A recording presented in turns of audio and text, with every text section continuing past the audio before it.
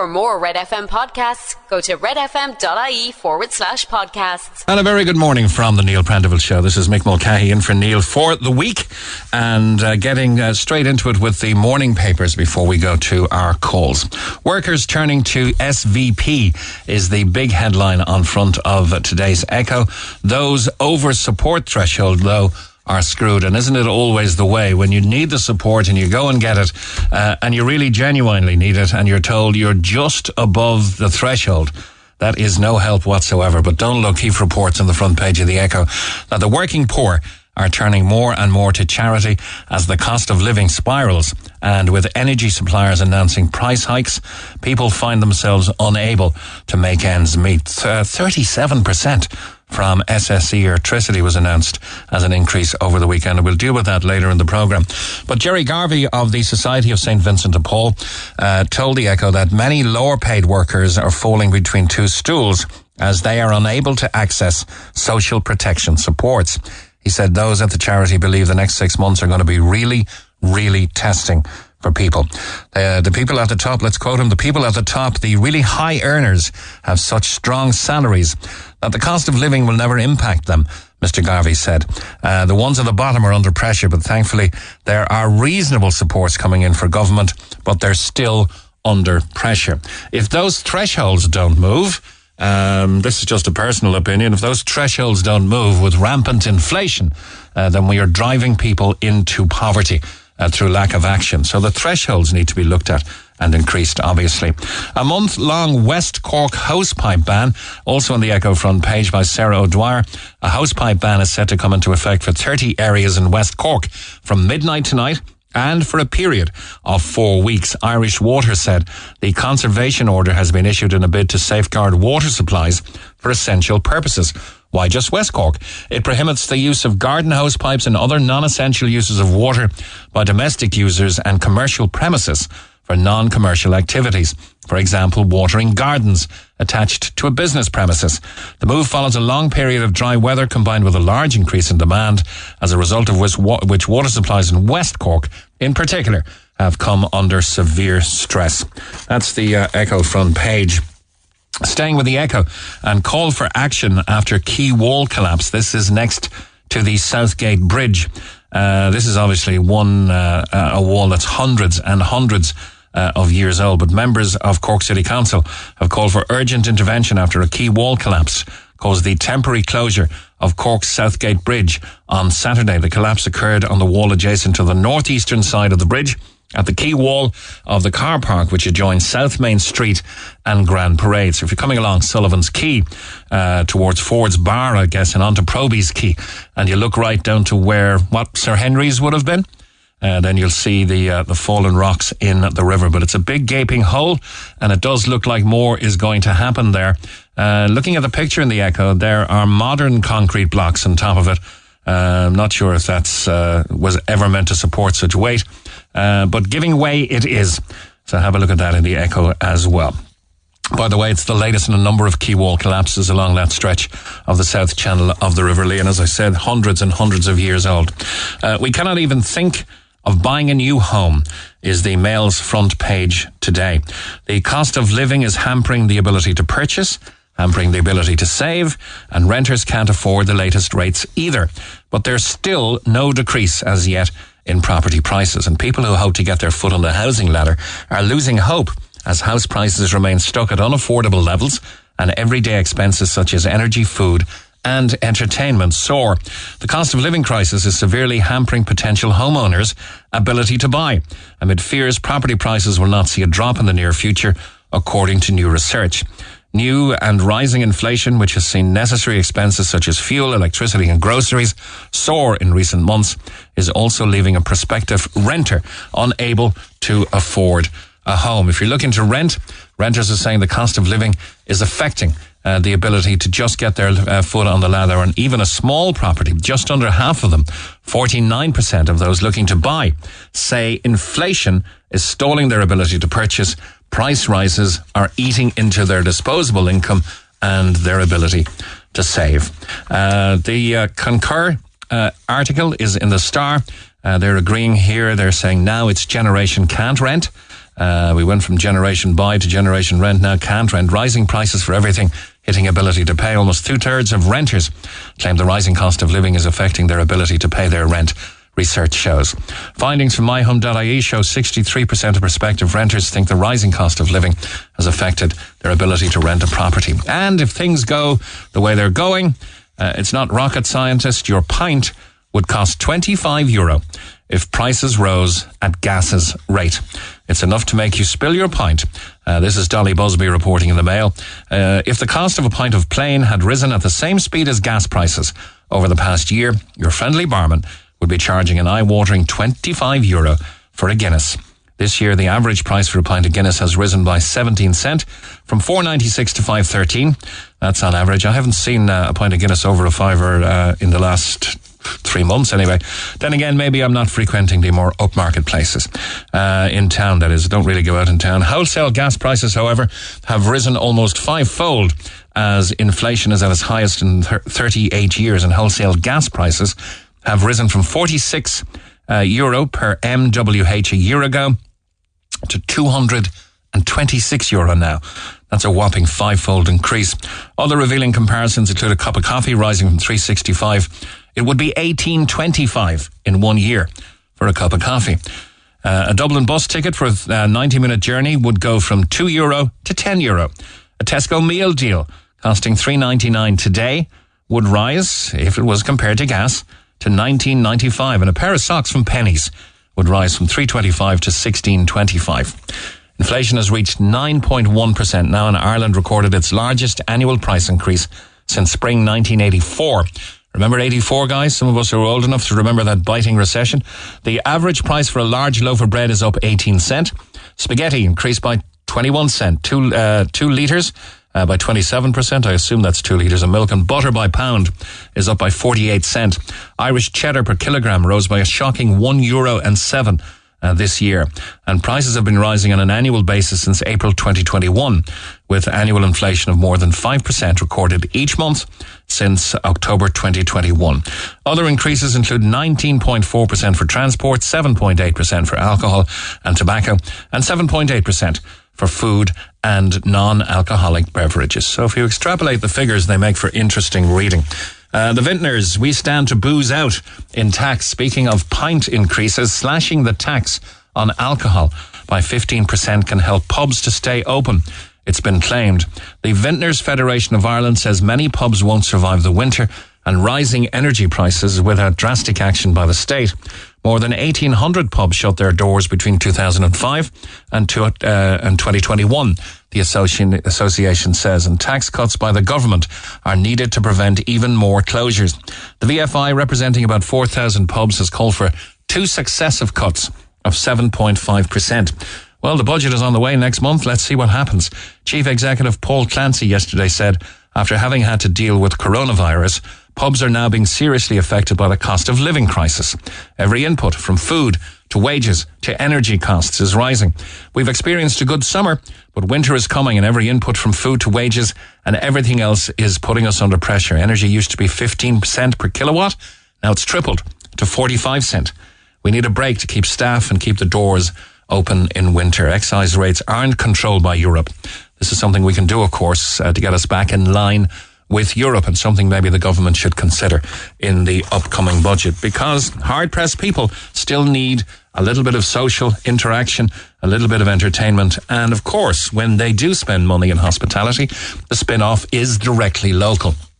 I've always said it, if your local hotel is full, then the local greengrocer, butcher, milkman, etc. should at least be happy. That's if the hotel is sourcing locally. But all of the hospitality industry will benefit if this is considered. That's just what they're saying. I would tend to agree. In the whole plethora of massive price increases, looking at oil creeping up again now. There was a short hiatus in the diesel and petrol prices. Incidentally, I was in Dublin 10 days ago, and on the Grand Canal, I saw 2 garages selling diesel for $1.81. The garages in Cork at the time were at or around $1.96. In Dublin, $1.81. That's a 15 cent difference. And that's in our capital city. giving the better prices. Anyway, back to the papers. The Irish Times, thousands of children waiting to hear if they'll have a seat on a school bus. It's that time of year again, and I'm sure we'll be talking about it on the programme very soon. Minister for Education, Norma Foley, has been accused of missing in action, or being missing in action, as thousands of children are still waiting to hear if they'll have a seat on a bus for the upcoming school term. This has to be planned. Other children have to be left at home or minded if the bus can't take certain children to school. It's individual, of course, and different for every family. But to be able to plan ahead this close to the start of school is a must for parents, and they're just left in limbo. Many pupils have had their request for a place on school transport rejected after a surge in demand since the government announced it was waiving fees for 1 year under measures to alleviate the cost of living crisis. Of course, that's going to create a huge increase in demand. It confirmed almost 130,000 applications were received. Over 115,000 tickets for school buses have now been sent to families in advance of the reopening of schools. And Sean Kenny, a former junior minister and independent TV for Galway, said hundreds of families have been contacted in recent days about the fiasco over tickets for the bus. In rural areas, it's a total fiasco. People don't know and parents don't know how they'll get their children to school, and they've been left in limbo at very short notice. In rural areas, it's particularly bad, and every year the scheme is oversubscribed, but this year is something phenomenal altogether. And one more, revealed our most crowded primary school classrooms. Sorry to be the bearer of such sad and bad news this morning. We're looking for positive stories too, of course. 1 in 3 national schools has at least one class that's overcrowded, and just 17% of pupils are studying in classes below the EU average of 20. And you can check that out with Sean McCormick on the front page of The Independent. To space next. The Neil Prendeville Show, Cork's #1 talk show. Pure Cork on Red FM. And before we get down to the general punter calls, as we call them, of the day, the things that you want to get off your chest, and of course you're more than welcome to phone us on 0818 104 106 or on text.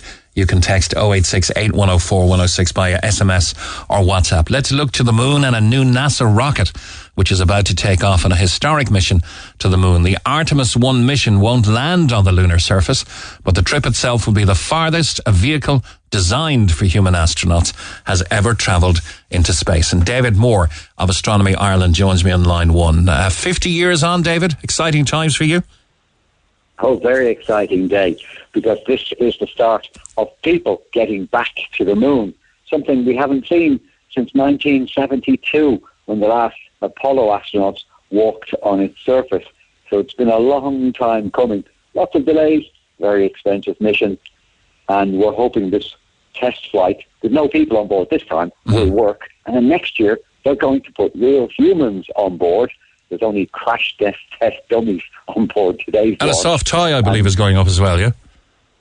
Yeah, there's loads of gimmicks being added, bits from the old Apollo missions, just to add sort of flavour to the whole thing, because it's a very expensive launch, and they've got the dummies wired up with thousands of sensors. One's got radiation proofing clothing on it, the other one doesn't, to see how much dosage the astronauts will get, and all kinds of things like that. So they're making good use of this 42-day, that's 6-week mission, to get as much information before they risk putting people on it. Yeah. Now, the American space program, of course, has not been without its catastrophes and loss of life. And a certain trepidation is welcome, I suppose, if you're trying to verify the safety of a rocket, because we haven't been the Americans haven't been putting rockets up, of NASA's making for some time. But isn't this all giving fuel to those naysayers who say, there's no way man walked on the moon 54, 53 years ago? Yeah, well, we could debate the moon hoax problem all day long. The simple fact of the matter is they did go. You can disprove a lot of these claims that people have relatively easy. I've done it myself with some of the people like Bart Sibrel. You can prove he's lying. I've called him a liar on radio. He hasn't sued me yet. I'm not expecting he will do so. So they definitely went. I personally met Neil Armstrong, Buzz Aldrin, and some other moonwalkers as well. Neil, by the way, told me he's very proud of his Irish ancestry. Unfortunately, he passed away a few years ago. So they definitely went, and let them all talk, because it just adds flavour and more publicity to the whole thing. Like, is the Earth flat? I don't think so. It looks flat, but it isn't. Okay, we'll get back to the topic at hand in a moment. David, you may be able to clarify if this is a myth or if it's true. Apparently, the porter or the, what do you call, the doorman at the old Great Southern Hotel in Killarney was out looking at a full moon, and there was a guy next to him smoking a cigar, and he said, you know something, Christ, you'll never get a view of the moon like you will from Kerry. And the guy turned around and said, I beg to differ. Neil Armstrong, glad to meet you. Do you know if that's true or not? I hadn't heard that story before, but we do know that Neil Armstrong has been all over Ireland. In fact, he's definitely been in Kerry. I remember in the 90s we covered it for Astronomy Ireland magazine. We sent one of our reporters down. He was down there being hosted by Dick Spring, I seem to remember, at the time. So he's definitely been to Kerry, and that could have been the hotel he was staying in. It could have been, yeah. I believe John Young, the first pilot of the first commander of the space shuttle, spent a lot of time there as well. As did Charlie Chaplin, but I digress. Let's get back to the mission in hand. So they're hoping to put humankind back on the moon around 2025, and this is the first step towards that. Is that correct? Yes. So this is a massive rocket, the most powerful rocket ever built. So it's as big as roughly the Saturn V rocket that launched people to the moon. And you don't normally need rockets that big because you tend to put up smaller satellites just into low Earth orbit. But when you want to go to the moon and you want to carry people and all the life support systems they need, you need a very big rocket. So it's been tested on the ground, and now's the chance to test it going all the way to the moon. And you're not going to risk people on its maiden flight.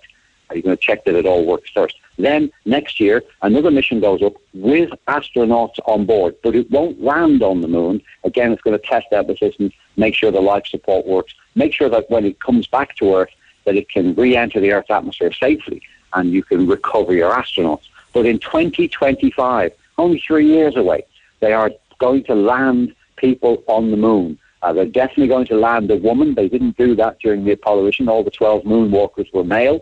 They're also going to launch people from different ethnic backgrounds to redress that balance from the 1960s as well. So it's going to be a very interesting mission. We've been trying to speculate because they haven't selected the astronauts yet, but we know some of the most prominent NASA astronauts and who's likely to be selected. It's probably one of two female astronauts, and she would probably be the first person out of the door, like Neil Armstrong was. Hopefully she'll have some choice words like Neil did. Mm-hmm. And am I correct in assuming that they want to put an orbiting sort of a space station module orbiting the moon that will support a permanent base there ultimately? Yes, I mean, the whole program has been laid out very carefully. It's not just a publicity stunt to get people on the moon, and that's the end of it, which is sort of what the Apollo missions were. The Americans were in a race with the then Soviet Union to be first to the moon. I remember John F. Kennedy making his famous speech in the early 60s where he wanted to put an astronaut on the moon by the end of the decade, which he unfortunately never lived to see, but they did achieve. Then things went quiet for 50 years, and now the plan is to go back to the moon and stay there, to have an orbiting space station around the moon and to be able to go down onto the moon's surface and back up without having to go all the way from the Earth, and then to build permanent moon bases. Not just government bodies like NASA, but also commercial institutions are interested in this as well. There's all things you can do on the moon and sell those products, not just space tourists, but there's a lot of science that can be done. There is money for building big science instruments and the like. So some people are looking into this as a commercial viability. And of course, the more rockets you build, the cheaper they become. So the cost of going into space is expected to drop dramatically. So this is the real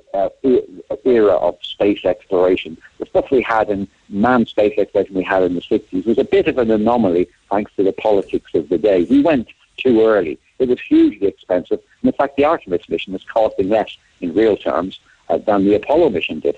Okay, of course, Jack Kennedy's dream realised. Funding and interest in further exploration of the moon kind of dwindled in the early to mid 70s. 50 years on, where's the impetus now? Is it social? Is it financial? Is it military? Is it a mission to Mars? What's fueling the current drive to get people back to the moon? Yeah, well, it's definitely, this time fortune is definitely not military. There's no real race with anybody else. But what happens when you build rockets to go into space, putting people on them, is you employ a huge number of people in your economy in very advanced technologies, because a lot of it will still be cutting edge, biggest rocket ever, for instance. And the spin-off for your economy is then enormous. I've forgotten the exact statistic, but NASA reckons for every dollar of the $23 billion they get off the government every year, they get several times, 5, 7, 3 is the kind of numbers I've heard, dollars back into the U.S. economy. So if you've got a high-tech economy, one of the best things you can do is invest in space. And you end up with things like smartphones that people are using today. The whole microelectronics industry came out of the need to miniaturize computers. And once that was done by the contracts for NASA back in the 60s and 70s, they went off and said, well, what commercial applications can we do with these? And the answer is the entire computer industry, practically. There were giant mainframes before, and now everything, well, first of all, it went to desktops, and now it's gone to things you can hold in your hand. So that's a multi-trillion-dollar industry that was spun off by them spending, I think it was $20 billion in 1960s money. So you never know what's going to happen. And I remember watching Star Trek. Very advanced. I remember watching Gene Roddenberry's Star Trek as a young boy, and just couldn't believe that you could have something in your hand that could communicate with other people without wires, and that doors would open for you when you walk towards them. And lo and behold, that's par for the course today. Yep, absolutely. And this is it. It's the spin-offs that come off, the unexpected ones. And the fact that, you're not wasting this money, you're reinvesting it in your economy. Well, it will come back in taxes, for instance, and these people will work in other industries, and new industries will be created. So the space industry today is around the $1 trillion mark worldwide, and that's expected to grow. I mean, look at Star Trek. Who doesn't think that the long-term future of the human race is in space? We sort of messed up this planet a bit. Hopefully we can fix it. But we can go on to lots of other planets as well, and moons, and, hopefully do things right. And as we increase our population, we're going to need other places as well. And there are vast resources out there also. And there's great science you can do from places like the moon, where there's no radio signals interfering with kind of objects you're trying to study in deep space. So there's lots of applications for space. Near Earth, it's obvious. Yeah, you said America wasn't in a race. Weather systems, etc. You said America wasn't in a race, David Moore, but I can't remember his name. I saw a senior American politician over the weekend saying we need to get there before China, because China wants to land on the south pole of the moon, where there are considerable mineral opportunities, I believe, and stake a claim there. So by going first, we beat them off at the pass. Yeah, the moment I said that, I realised there is actually a bit of a race. We don't quite know what the Chinese are doing, but they do have a spacecraft at the moon at the moment. We just published a fantastic picture. It's sent back of one of Mars' moons in the last issue of our magazine. And, the Chinese have definitely got plans, as any major economy would, to go into space. Even in Ireland, we've grown recently our contribution to the European Space Agency. I was just talking to a former government minister at the weekend about plans to increase that again. There's nearly €1 billion euros being spent every year on space hardware on this island. And as I said, it's an industry that's going to increase. So we want to make sure our economy has a decent chunk of that. So if the Chinese revealed exactly what they're planning, they may just be doing the same thing. It's a good idea to have a space technology sector in your economy because of the spin-offs, or it could be that they are planning to colonize the moon and ultimately Mars, which appropriately enough has always been called the red planet. Okay, of course, being synonymous with Astronomy Ireland means this is your passion, this is your calling, but how do you justify the expense, David Moore, of everything that's going on here when we live in these straitened times with children starving, massive weather complications due to global warming like we're seeing in the monsoons in Pakistan, war on the planet? I mean, we can't handle the planet we're on. Why are we looking for more of them? Well, I've sort of alluded to it, and it's that it's the benefits that it brings back to your economy. And it's not money that we're sending off in aid that's not going to come back to the economy, but we end up with better medical systems. So all the kinds of advanced imaging systems, scanners that we have today, that all comes from the electronics industry. And also the people that work on projects like that, they may have worked in a space industry before, and then they're looking for other projects when that contract is over, and they end up working for other companies. So it gives you a really high-tech economy and civilization, and that's what you want. We've cured so many diseases, even most cancers now are controllable, And the plan is that with modern technology and the kind of spin-offs and the kind of expertise that you generate, that feeds back into every aspect of society. And the richer your economy is, the more you can help other countries that are not at your level. So space and space investment, it's not money that's wasted, it's money that's reinvested. Sometimes it's long-term, you're looking for payoffs after decades rather than months or years. But space is definitely a force for good. And this is before you start bringing up the esoteric arguments like, oh, why do we spend money on sport? We actually spend far more on sport. Why do we spend it on entertainment? Aren't they all frivolous things when the planet's burning and the other things that people with a very negative attitude can say? Yes, we have problems, but we can manage them if we put the political will into them. You certainly don't want to kill your space industry, but that will help you with a lot of the solutions to the world's problems. Okay, fair enough. That's a well-considered answer. Now let's get back to, because I don't have much time left, some specifics here. As you said, there won't be any humans on this big trip. When we're focusing on it because 12:33 today, just after 12:30, put on your news channels or whatever, I guess they'll all be covering it. So there's going to be 3 astronauts as such, Helga, Zohar and Munikin Campos. Now these are high-tech mannequins. That's the term for human bodies used in scientific research, like crash test dummies, I suppose. They're filled with sensors that's going to test how the human body responds to space travel. And Helga and Zohar are designed to measure the effects of radiation, particularly on women's bodies in space. And Munikin Campos will sit in the commander's seat. Why wasn't one of the ladies in the commander's seat, I wonder? Anyway, that's to track just how bumpy a voyage to Moon might be for future human crew members. You think they'd know that? Now, apparently these mannequins don't look great, not particularly impressive on their own, but they're going to play a critical role in NASA's ambitions to build a new pathway to the moon. So this is going to be our launch pad for Mars, really, isn't it? Yeah, I mean, the long-term plan is to get to Mars. The moon is much easier. You can go there in just a few days. Mars is going to take several months.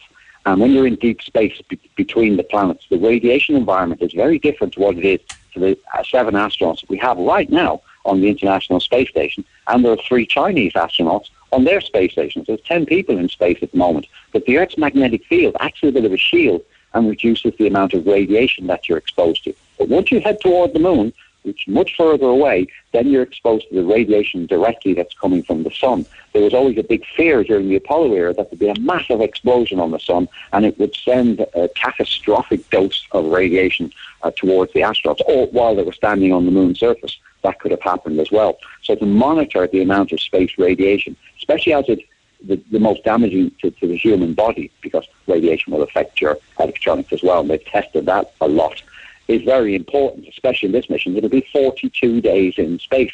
So that's a significant dose of radiation. You might remember the Apollo missions were about a week to 10 days long. So they weren't as long as this particular mission is. So they'll get good information on what radiation is like away from the Earth's protective blanket.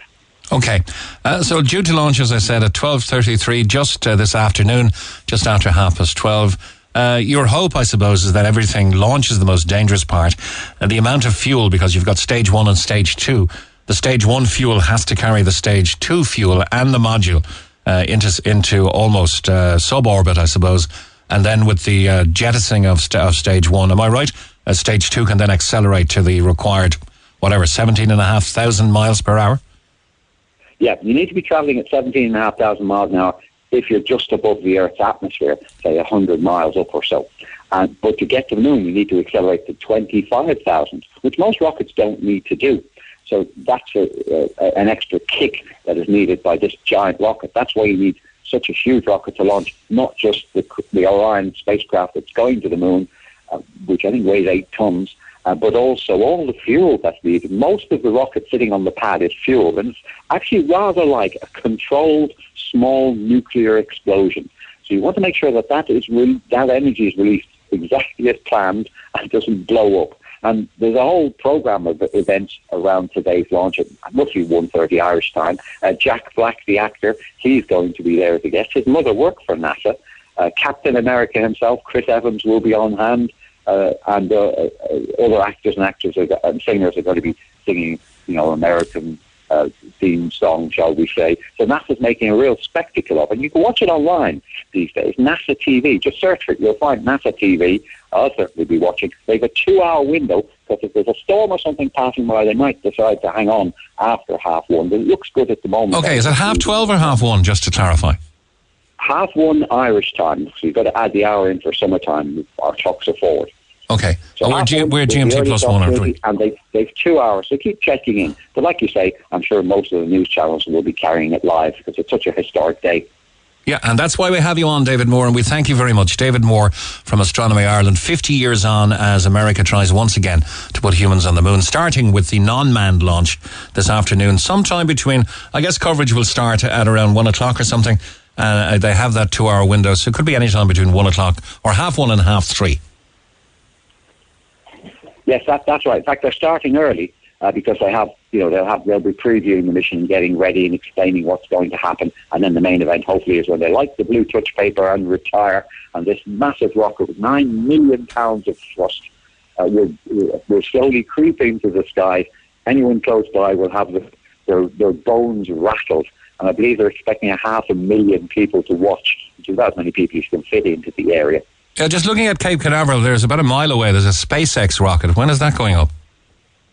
Yeah, there are lots of other rockets being launched all the time, including the SpaceX ones. We had a SpaceX rocket launched two mornings, Sunday morning it was, yesterday morning, and they lost in the time. And it's launched 50 of these little Starlink satellites. They're supposed to give internet from space for Elon Musk's company. And they would have looked fantastic flying over Ireland about 5 a.m. on Sunday morning, but we looked at the weather satellite picture because the entire country was clouded out. But they're expected to slowly separate, and you'll see them in Irish skies every morning. If you want to get predictions for those free of charge for Ireland, go to our social media. Just search for Astronomy Ireland on YouTube, Instagram, Facebook, Twitter, and you'll see in the evenings we post the prediction of when to see those. You could even see the International Space Station, with the only astronauts currently in space, in Irish skies. So you will have to get up around 5 in the morning, but it'll be visible in the evenings next month. It's not too far away. As it gets darker. There's loads to see. Do follow it on social media. It's a fascinating area. There's just so much happening in space, not just with moonshots, but with planets on view, comets coming in the eclipse in October. We're hoping everyone wants to join Astronomy Ireland and follow all this through our magazine. All right, brilliant. Great day for everyone in Astronomy Ireland. Wish you all the best. David Moore, thank you for giving us that great overview of what's going to be happening today. But I wonder what thanks, David. I wonder what Eamon Ryan of the Green Party would make of all that fuel being burned in this venture into space. Down with that sort of thing, he'd probably say. Talk to Neil Prendeville now. 0818 104 106. Cork's Red FM. And a very good morning from the Neil Prendeville Show. This is Mick Mulcahy. Back down to Earth now from space with a bang. And Nigella's on line 2. Hi, Nigella. Hi, Mick. How are you this morning? I'm good. You applied for a school bus in February. Tell me all about that. Right. You did it on a Yahoo account, was it? That's right, Mick. I have 4 school-going children. My eldest is beginning secondary school this year. She started last Thursday. So they have always taken the bus to primary school. I have been registered with Bus Éireann since 2017 when we moved to the area. In February, on the 4th of February, I registered them. I changed her application to post-primary, and I added on my youngest, who will be starting junior infants this week. At the time, Bus Éireann were unable to take payment, but I didn't think anything much of it because we normally pay in June or July anyways. It was months off. Then when the free travel was announced, I double-checked. Everyone was still on the portal. Everything looked fine. I have had no communication from Bus Éireann regards registering in July like they have been requiring people. They wanted people to log on in between the 15th and the 29th of July to re-register their children and request the tickets. I didn't receive that, apparently, because my Yahoo address is rejecting Bus Éireann's emails, as are all Yahoo email addresses.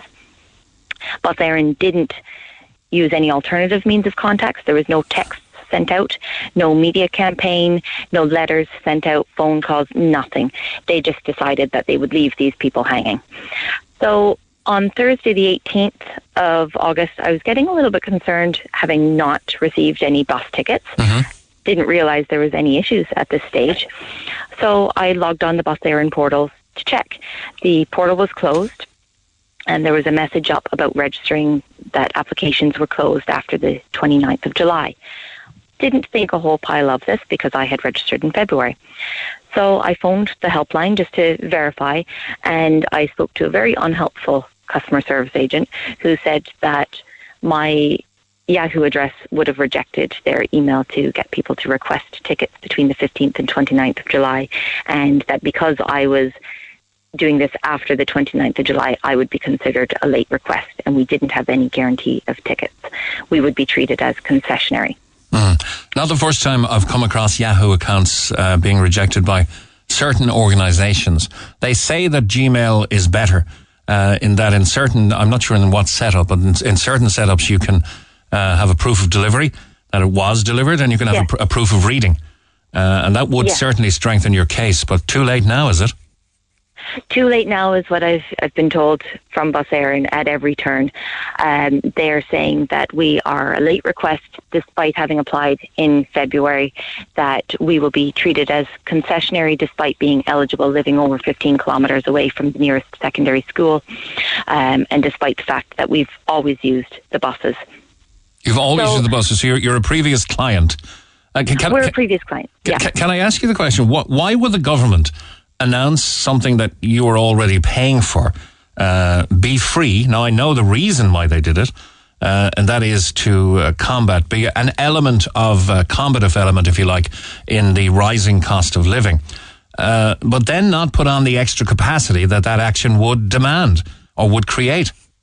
This is the problem. Bus Éireann are saying that there are an additional 44,000 applications to what they would expect this year, but that they've not been allocated any additional funding for buses or drivers. So it's basically a lottery system of who gets a ticket. But that completely defies logic in that it's completely counterproductive. Absolutely. You give something for free that people were paying for. It's going to create extra demand and then say we don't have capacity. So the very people you're trying to help are being more disenfranchised. Absolutely. And the problem is that Bus Éireann systems aren't built to cope with this volume. I've spoken to the local inspector. He's told me that the system is crashing regularly, that they can't cope with the volume of requests going through. They don't have the capacity to seat all these kids on the buses in the first place, and they're left scrambling trying to find additional drivers to change buses from some routes where they would have been smaller buses in previous years to larger buses this year. Okay. And it's just a complete disaster. So you're 15 kilometres away from your nearest secondary school. That's too far to walk. It's probably too far to cycle. So you do need help from... We're quite rural, so, it takes a good 25 minutes to drive that 15 kilometres, never mind if there's additional heavy school traffic. And my issue is that it means I'm going to have to take all of my kids out of the house at 8 o'clock in the morning to drive my eldest to the secondary school, come back, have them quickly get ready for their school, have a quick bite to eat, and then drop them to their school, which their school is only 5 kilometres away. It's, that's the easy part, yeah. Yeah, that's what I was trying to get at when I made my own personal comment during the paper review. If you look at your children who are in need of the bus, officialdom would tend to look at them in singularity or plurality. God, where am I going this morning? Plurality. But there's other children in a family that are, in your case, exactly need to not be left alone, need to be taking that unnecessary trip so they can be minded by you in the car and not left at home. Exactly. My husband leaves for work at 7 o'clock in the morning, so it isn't an option for him to help out with the school run, unfortunately. So I'm left on my own with 4 children. It's difficult enough to get everybody up and out of the door. For the 9 o'clock bus that they were taking last year, my eldest would be on the 8 o'clock bus. But to have everybody into the car so that they can drop the eldest to school, it's just not doable in the long term. I had to do it this morning. Everybody's asleep. You're throwing them into the car in their pajamas. It's just not workable. Yeah, but they have a back door now. It's like you can blame Yahoo, not us. Is that what they're saying? Exactly. They're saying, it's Yahoo's fault. Well, that may be the case, but when they realized that this was an issue, they should have issued alternative communications. A letter could have gone out, a text. They could have informed the media at the time or put in some sort of moratorium where anybody who was on a Yahoo account, they were already considered a request. There were ways around it. Yeah, because you can prove the sent email. You can print off the sent email and say, look, here you go. I need to be bumped back up. It's never been an issue in the past. I have the confirmation from the 4th of February saying that you've registered your kids on the portal. So, it only became a problem within the last couple of months. I got you. I got to leave it there, though, but will you keep us in touch with your situation? You're now being treated as a late applicant. But with as a late applicant. And I've contacted 3 different TDs and a local councillor. They're raising cases with the Minister and the Department of Education. I don't know where else to go with this because I just can't do this in the long term, and it's going to cause all the kids to suffer, not just the eldest. Yeah, so there's 3 kids going to suffer by having to get up early and go in the car in 4, their pajamas. Yeah, the 4. And the 4th. And we have additional needs. Some of our kids are autistic. One has ADHD and dyspraxia.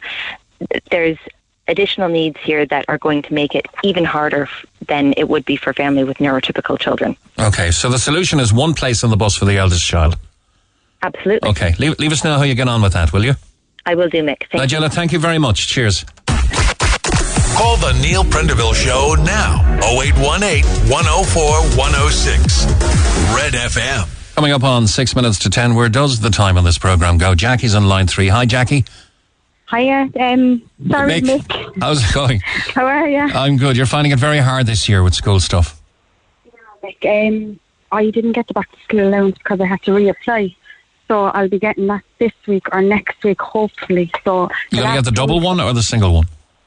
All of them. Just the normal one. I got the extra €100 ones. The normal one I'm waiting for. Okay. Not going to go a long way, of course. It's not, no. The last 2 weeks I had to put swap food money, bill money I had on getting my kids back to school, so I'm suffering. Sorry, say that again? I had to put the bill money and my food money for the last 2 weeks on getting my kids back to school, so I was very short on food and supply, everything for the house, my ESB, everything for the last 2 weeks. I've got onto Vincent de Paul, Feed, Cork, everywhere. I'm still waiting to hear back from everyone. It's since Thursday. Okay, well... my child has gone into school in a pair of runners from last year. I even rang shops to know if they could help me in any way, and that's desperate, like. Wow. And I've got no help from no one. That's why I texted you since Thursday as well to see, because I'm getting nowhere with no one. I'm literally begging people down the phone to help me. And of course you prioritise getting the kids back to school. I don't care about myself, Mick. It's my kids. It's very hurtful, like seeing them going into school from last year, Mm-hmm. And notwithstanding the fact that you don't have money for your bills or possibly for food, yeah. How does it look on the school stuff, on uniforms and that kind of thing? I'm just short shoes and stuff there now from and their uniforms. I was able to buy their tracksuits and stuff out of what money I could. I just need to get uniforms and food, like food mostly I need. Wow, and you've contacted the SVP, have you? Yeah. They can't help me, unfortunately, where I am. And I've contacted Feed Cork. I can't get through to Penny Dinner since Thursday. I'm after sending them 5 or 6 emails. She hasn't got back onto me. I've rang around shops in my local area to see if they can help in any way, and no one can. Okay. It's very hard, like... Joe from Joseph's Hair Salon on the Glasheen Road will help you anyway, right? My God, thanks very much. We recently did a back-to-school drive with Joe, and we publicise them every year. They get, it's not going to feed them, but he'll give you, free haircuts. It'll help. But Mick, it's only till Thursday. I'm back on my feet Thursday. That's what I was telling Vincent de Paul and everything, and no one can help me. Like, it's kids at the end of the day that are suffering, not me. Okay, Joe's been in touch. Look, free haircuts are one thing, which you'll get anyway, but he'll provide them with school supplies. If they need any more stationery, any books or bags, right? And he said he can help you get vouchers for whatever you need to get the kids to school. Oh my God! That's not the food element. What you say is you're going to be okay if you Bob coming in on Thursday, is it? Yeah, I'm back to normal Thursday again, but that's why I was so desperate for help for food, because all my food money went on uniforms Thursday to get them back in the door to school for Monday. Okay. That's why I was so desperate trying to contact Penny Dinner since Thursday, and no one has even got on to me. Like. Okay. Joe's got a big heart. He's also going to get you Dunn Stores vouchers, okay? Whatever you need. Oh, my God. Thank you very much. Things happen very quickly when you're on the Red FM airways sometimes, you know. That's right, that's my only option left. I'm that desperate. Okay, listen, I got to go for news, but I tell you what, we'll keep across the story during the remaining 2 hours of the programme. Yep. And we may bring you back on if there are any other developments or any generosity comes to hand. All right? Thank you. Thanks, Jackie. Chin up. We'll be back to you. Thank you. Bye. Bye-bye. Hey, it's Dave. Join me weekdays from 4 for Dave Max Drive, where I'll help get you home or give you a little lift at home. Big hits, loads of fun features and traffic info. What more could you need? Join me weekdays from 4. Dave Max Drive. Get it off your chest.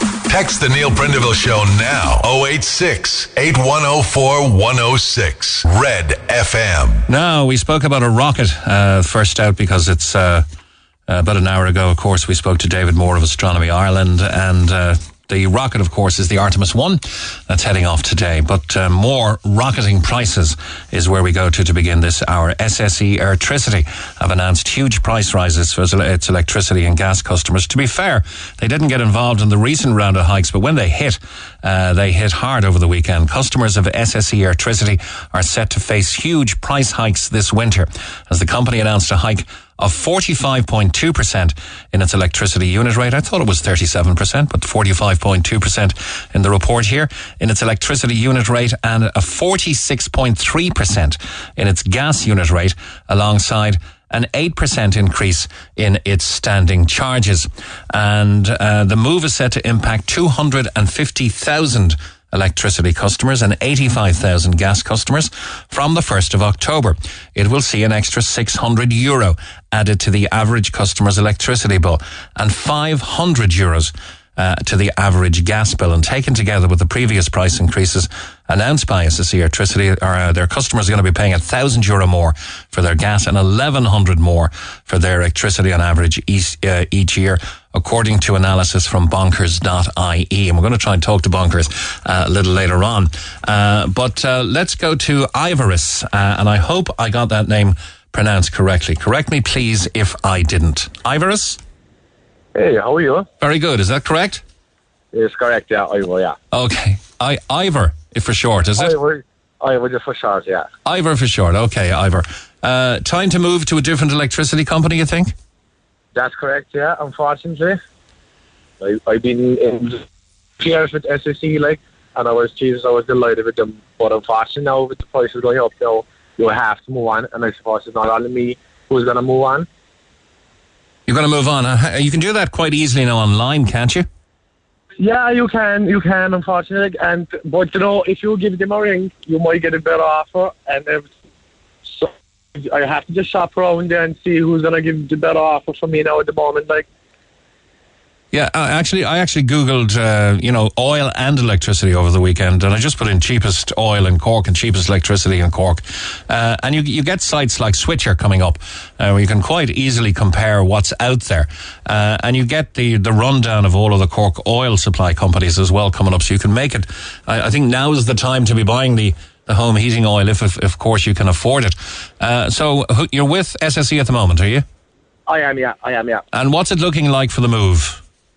At the moment, I was really happy. I probably about 2 months, I was paying it, and that was average, just was happy enough, And I was, I'd say, 5 years with them there, and any offer I was getting, nobody could match it, But now, since they say it's going up, there's 37%, that's absolutely mental, Yeah.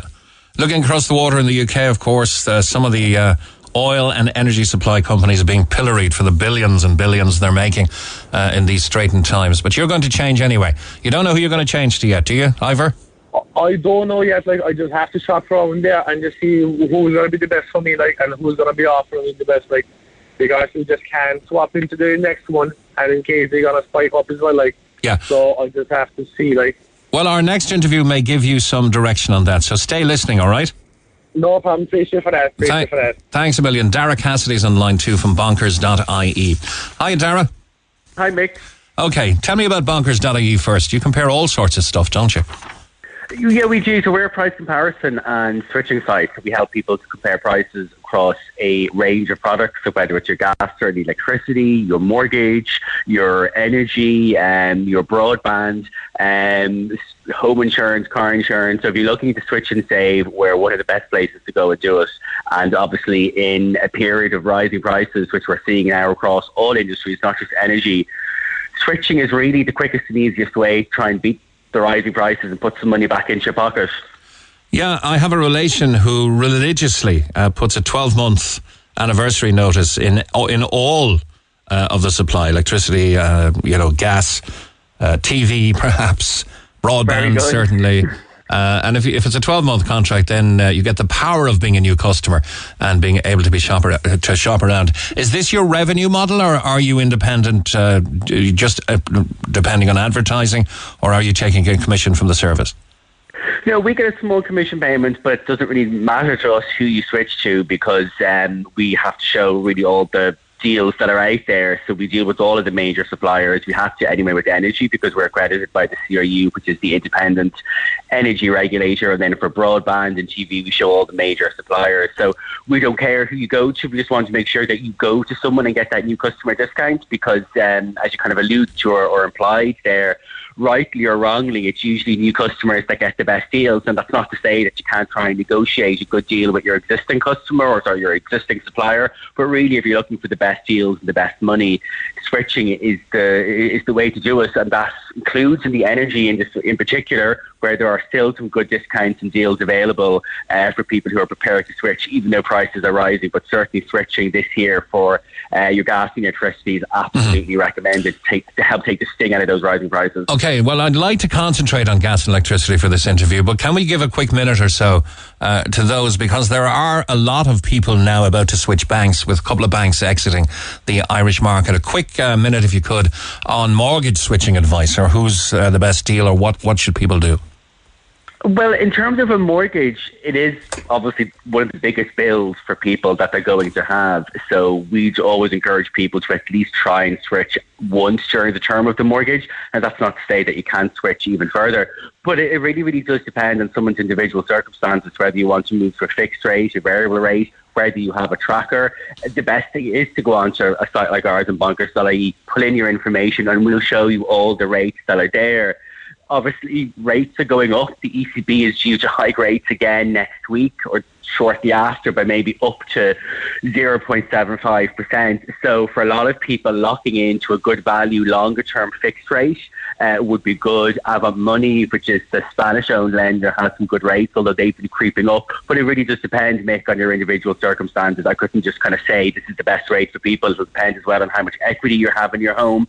But certainly if you're on, a variable rate, let's say of around maybe 4%, and if you had maybe 200,000, 250,000 remaining on your mortgage and you switched to one of the lowest rates, you could save well over €200 a month.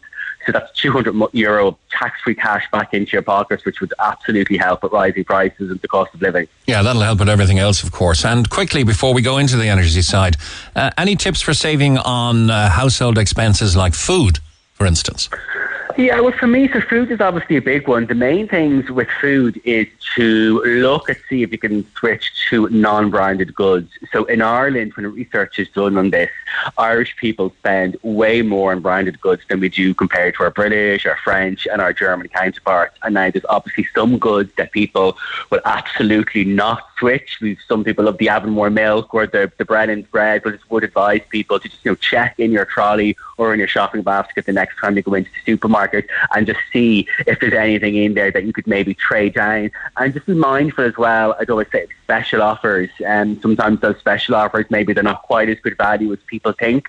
So try, if you can, just get to know what the normal prices are, because sometimes those stickers that you see on shelves aren't actually really such good value. Myself personally, I've been shopping and I've seen a lot of prices actually go up, and then they have stickers put on them to make it look or imply that the prices are going down. And it sounds like such common advice, but people need to realise as well that everything that supermarkets do, the way they're laid out, the way they're designed, is to try and get you to spend a little bit more time in the supermarket and to get you to spend more money in the supermarket as well. So making a list and just sticking to it and going around the supermarkets that you don't overspend. Again, I know that sounds like such common advice, but it's just something that people need to try and do because, as I said, people just do not realise how cunning some of the supermarkets can be to try and get us to spend more. I mean, that's one of the reasons why all the things that we need make are in far-flung corners of the supermarkets. It's to get us to go all around and pick up as many things as we can. Yeah, I never thought of that, actually.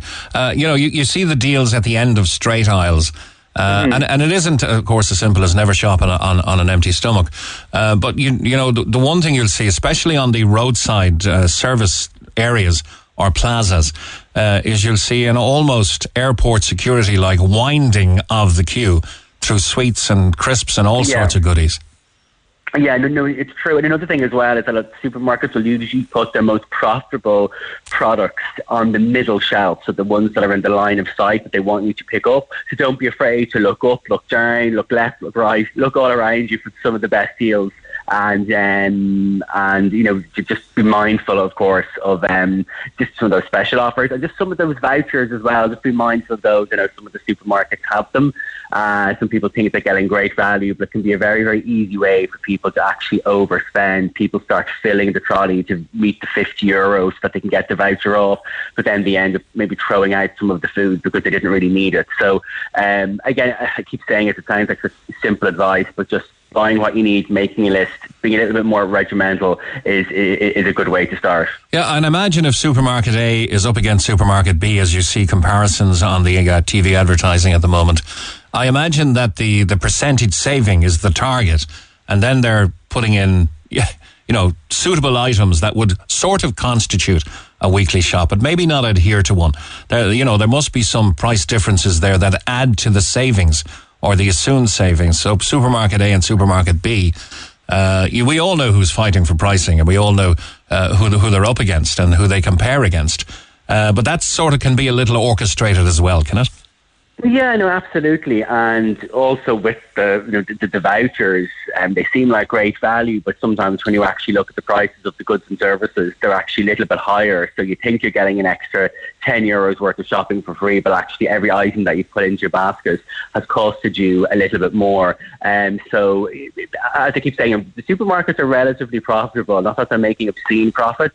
But they're profitable, they make money, and there's a reason why they make so much money. So people just need to be careful. And of course, just get to know as well your greengrocer, your local pharmacist, your butcher. I think sometimes there's a feeling that people think supermarkets are always going to be the cheapest, which isn't necessarily the case. They're often the most convenient, and it is convenient to just be able to go into one supermarket without having to traipse around the shops. But if you live in a village, and I live in Dunleary in Dublin, for example, and I have a supermarket, but if I just take one step outside the supermarket, I have, greengrocers, I have butchers, I have pharmacists within a walking distance, and quite often they'll be cheaper actually than the supermarket, and the quality of the goods and the services will actually be slightly better. So don't forget about that. And of course, you'll be supporting your local stores as well. Okay.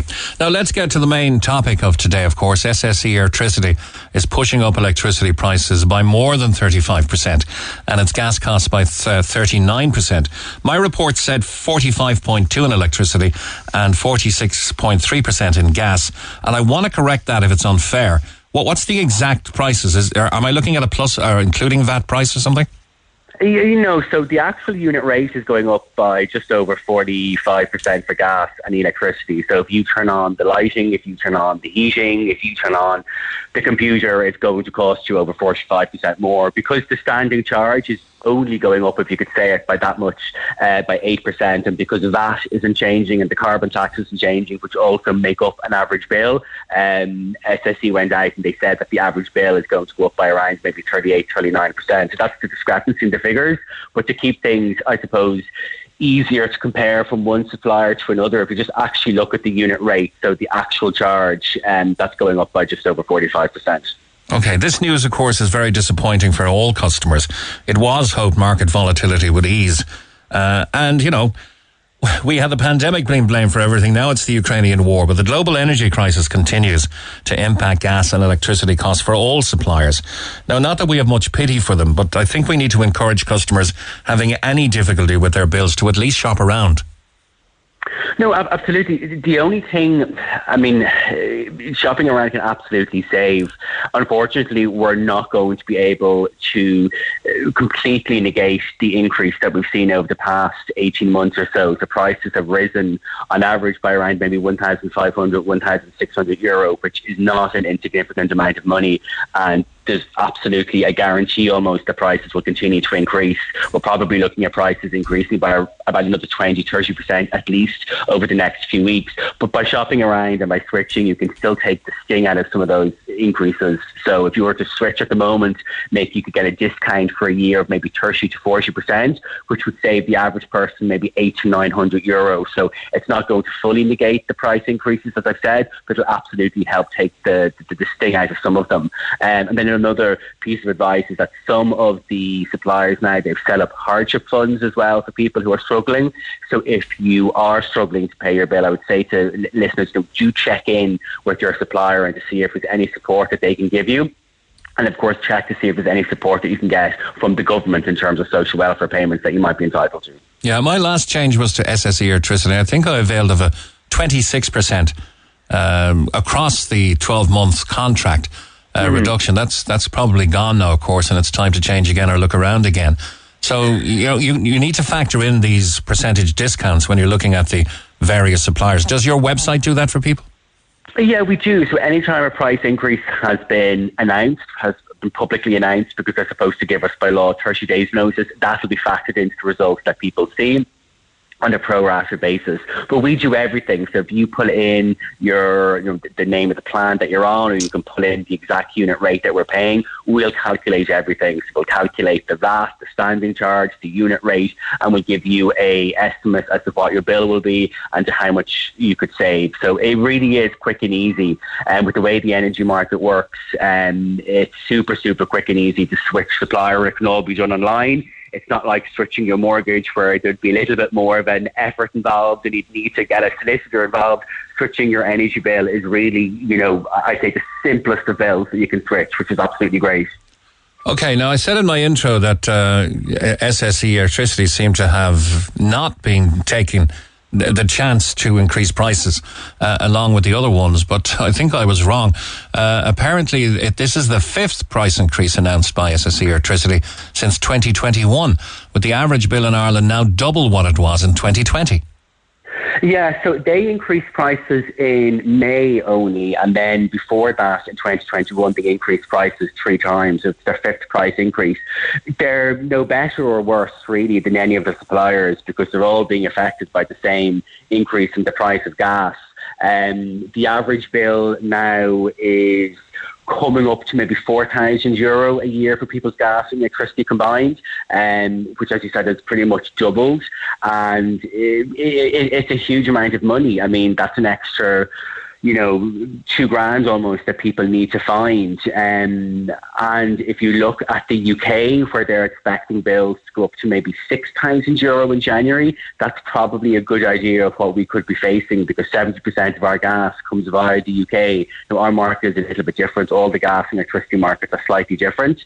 But if you look at what they're projecting in the UK, I think that's a good forecast for us to look at as well. So it's pretty bleak, and it's going to be a long and expensive winter, and we really need to hope that it's going to be a mild one. Okay. Derek Cassidy from bonkers.ie. Are we expecting another government subvention here, that couple of €100 that they gave earlier in the year? And if so, how will that work?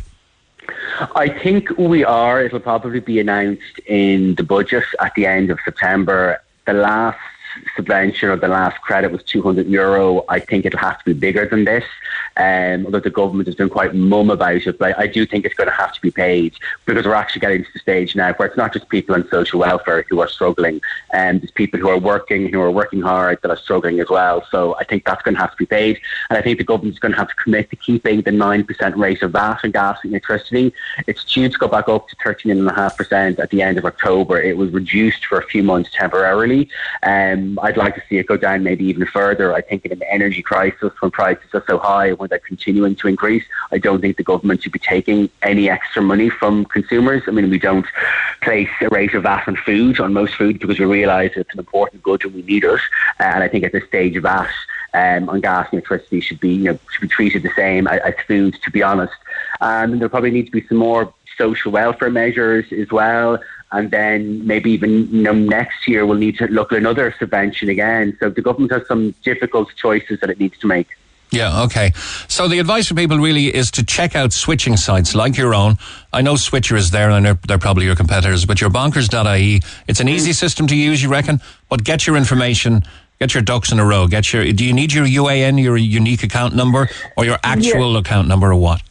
Yeah, no, so what you need is your MPRN for your electricity or your GPRN for your gas account. Both of those can be found on a recent bill.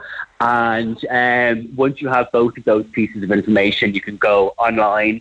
It helps if you have a recent meter reading, and then if you go online, it's all quick and easy to switch.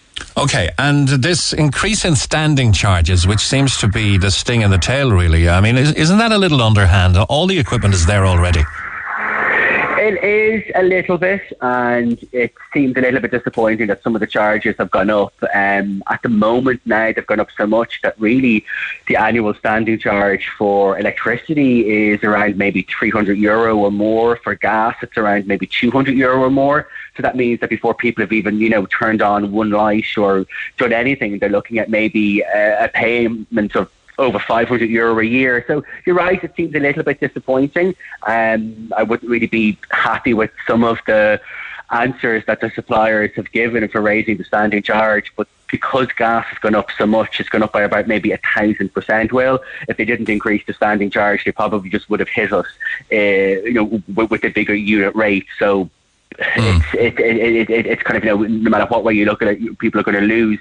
But I think what some people might say and what is unfair is that for people who really do cut back and who try to save money and be more economical with their energy usage, that's becoming more and more difficult because these standing charges are going up.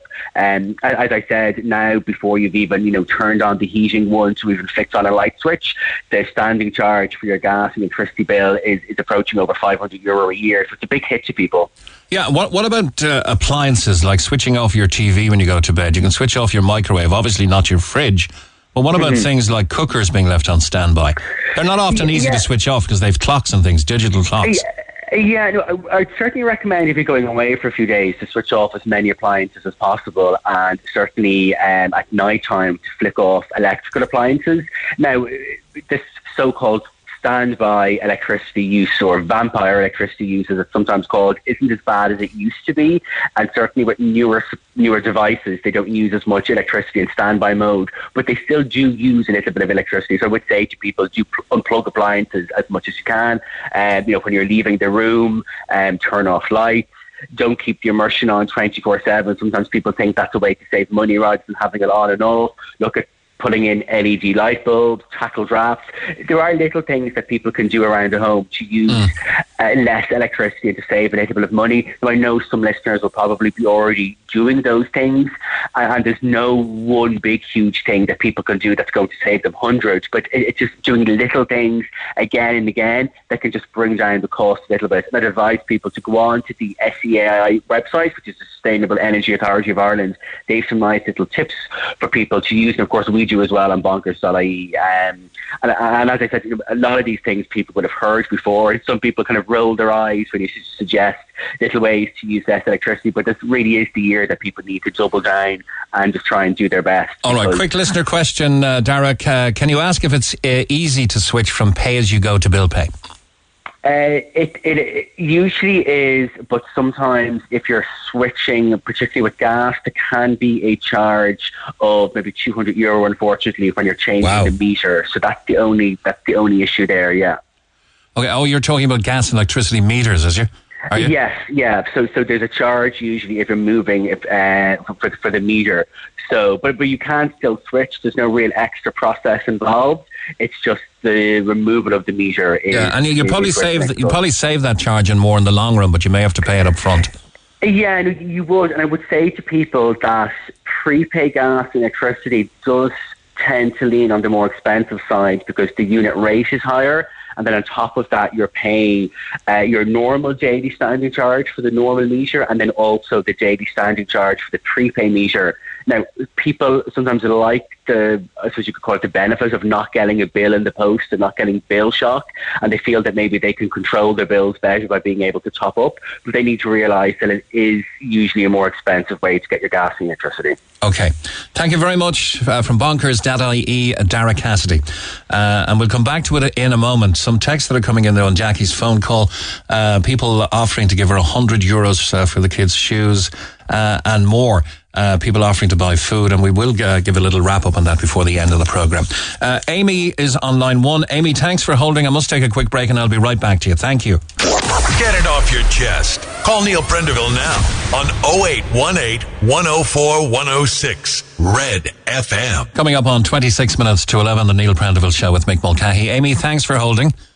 No problem. How are you doing? Very good. Now, you've got good information, I'm told, about switching providers and getting the best from them, which everybody kind of needs to do right now.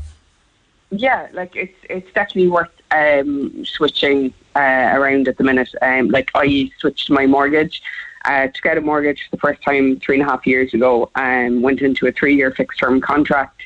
And I switched, so I went from 2.95% down to 1.95%.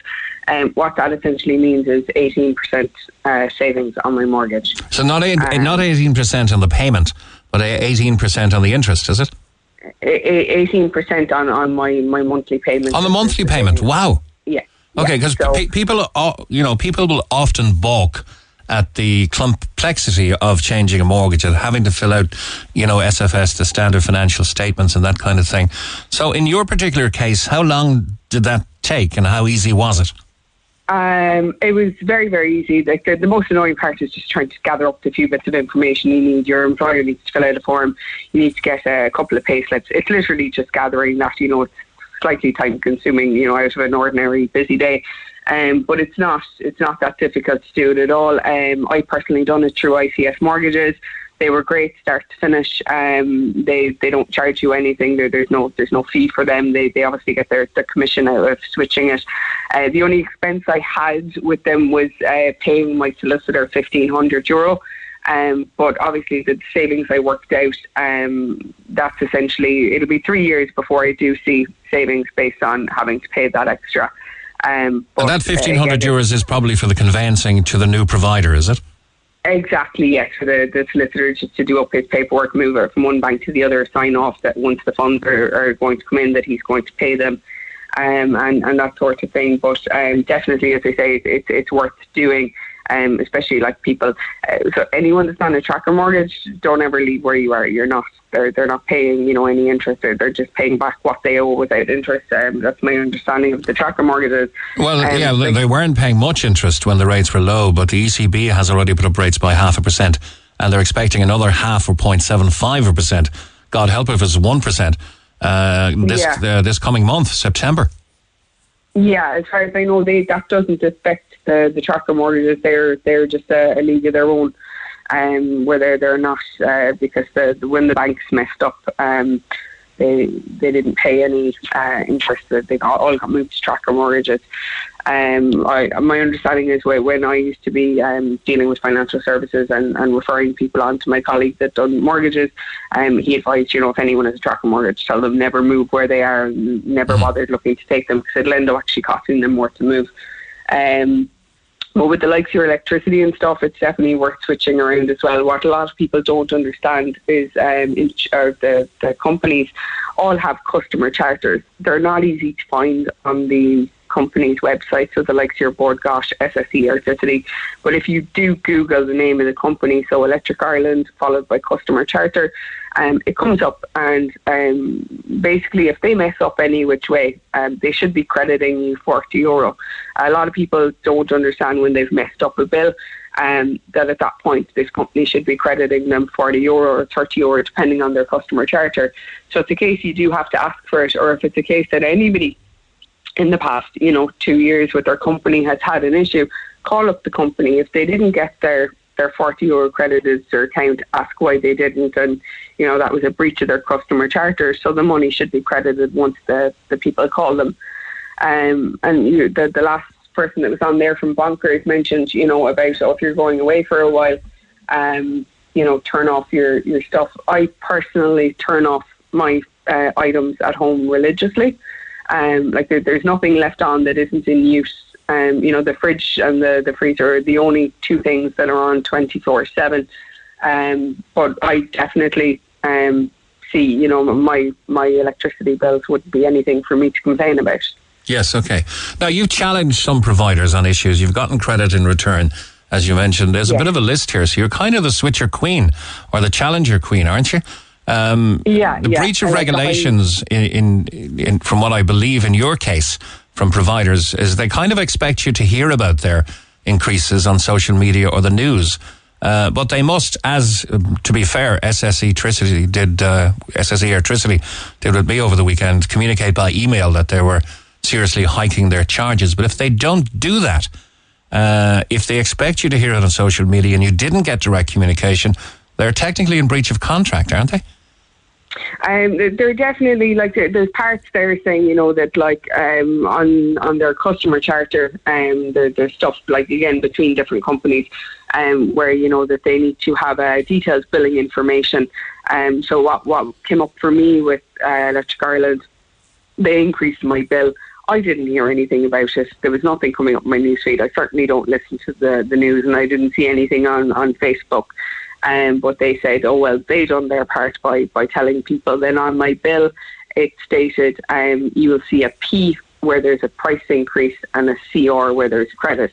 I could see the CR from the government payment that came in, but I didn't see a P besides the price increase, so it wasn't fair and transparent billing. So I called them over that, and I ended up getting credited by the amount because they failed to abide by their commitments, and on their customer charter it states that they will pay you €40. And when they also issue you with your policy documentation, they don't actually issue you your terms and conditions. They issue you with a link to go fetch your terms and conditions yourself, but there's nothing to say that link's going to open on your phone, So they should be supplying you with your terms and conditions, and again, not a link to it. So there's there would be a breach of regulation there. If you challenged it enough, you'd get it.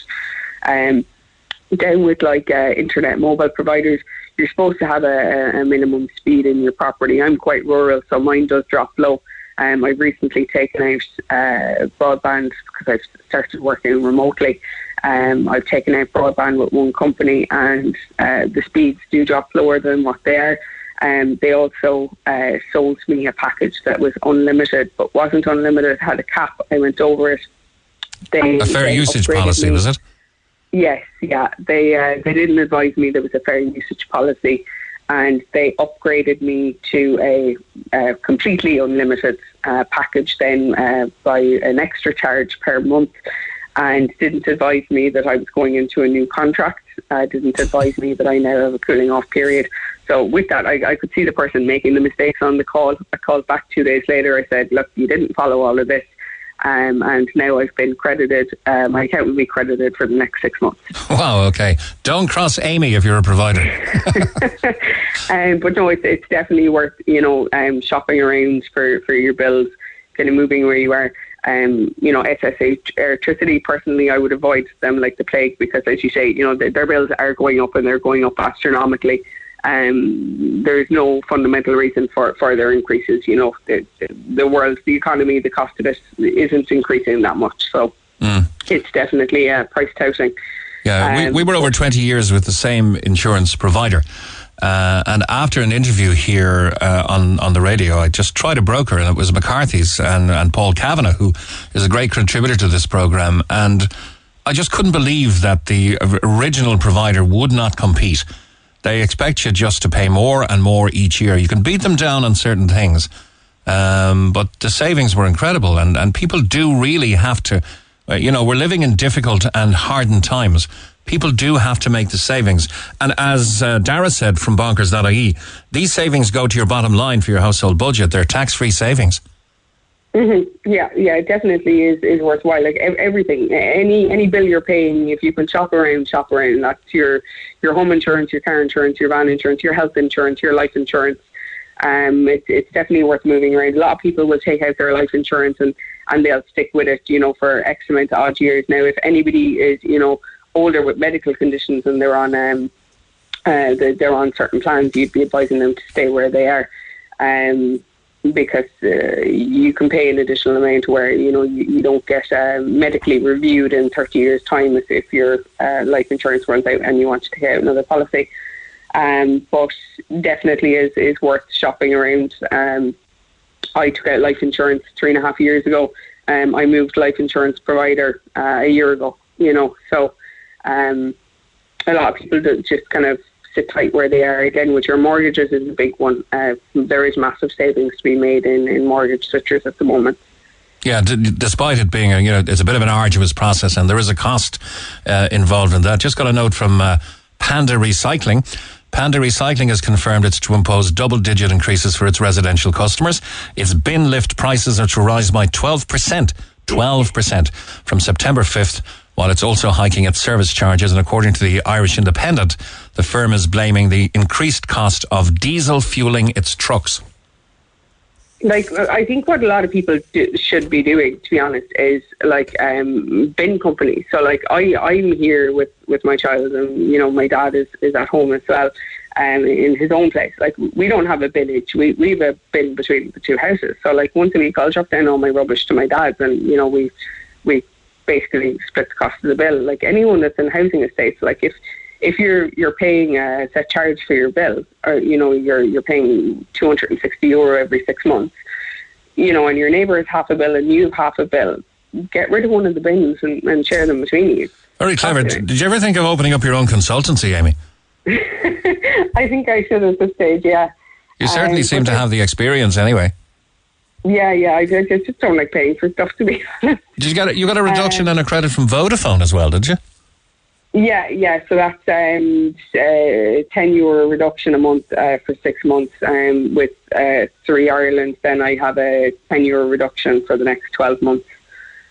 Wow, you're certainly a warrior in this area, and of course, you're going to be the exception to the rule. A lot of people find it too much hassle or don't want to go through the process of saving money. But there is money to be saved and made here. Yeah, I mean, if you have to spend half an hour on the phone or an hour on the phone to your company, that's €40. I mean, are you getting paid €40 per hour from your employer? A lot of people aren't. So you've literally just made €40 on that 1 hour call, by having your account credited. Yeah, I had an issue in the last 12 months with an air bill. It was €57 and I paid it online, but the bill never zeroed, if you like. And I went on customer service, and by the time I lost the will to live, you're talking over an hour or whatever, I said, something, I could be here for 2 days and I'll never get that time back again. I just paid it again. Oh God. Yeah. I'm challenging Ryanair at the minute. I was one of those people affected by flight cancellations. I was left stranded in an airport in the UK in June.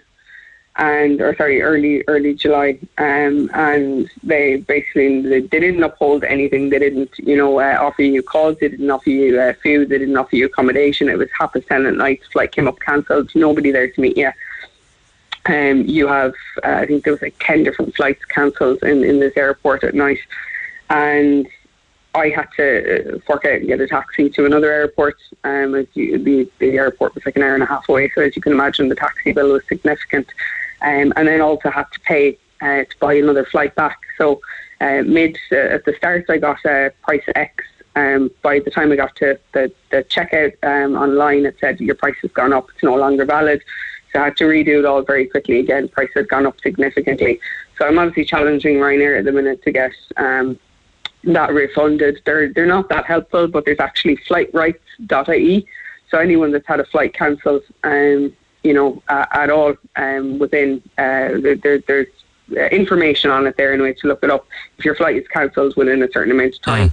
But Amy, can I just kind of imagine that dealing with consumer rights experts like yourself and satisfying them and refunding them and giving them benefits and giving them discounts and rebates is the cost of doing business for these people. They'll but they will happily pay you rather than pay out everybody. Yeah. But again, the rights are there. It's just a lot of people don't look. I stumbled across Electric Ireland's customer charter. As I say, it's not easily findable on their website whatsoever. You have to go Electric Ireland's into their docs into COP, which you're not going to look at that and say, what is that?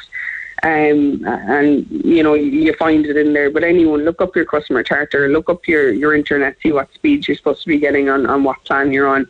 There is minimum amounts there, and if you're not getting any of that, I would certainly be challenging it and looking for credit to the account. Well, Amy, go with the consultancy, will you? No, I don't think I could do it. But this isn't my area of line of work or anything. It's just I'm not going to pay for something that isn't of value or something that isn't working correctly. Yeah, or if it doesn't do what it says in the tin, as the old saying goes, then you will be happily fight it. And is there a big air punch? Is there a big yes high five when you actually win? Oh yeah, completely. Like, I have to put my phone on mute so they don't hear me cheering on the other end. Amy, thanks a million. Some great experience there. You are the queen of switchers and for combating those companies that don't offer you what you're paying for and getting your rebate. So well done. Thank you. Thanks a million. I know Noreen has been holding for quite a while, and I'll come back to her right after these. Text the Neil Prendeville Show now. 086 8104 106. Red FM. Noreen, good morning, and thank you for holding for so long. How are you? Hello, good morning. I'm doing good, thank you. Okay, greedy fools are only using the Ukraine-Russia war, it's not actually a war, as an excuse. You're sick of it? Exactly. Yeah, I am sick to death of it. All the prices going high. The only bill that I'm really worried about is the electric bill, because it's really so high.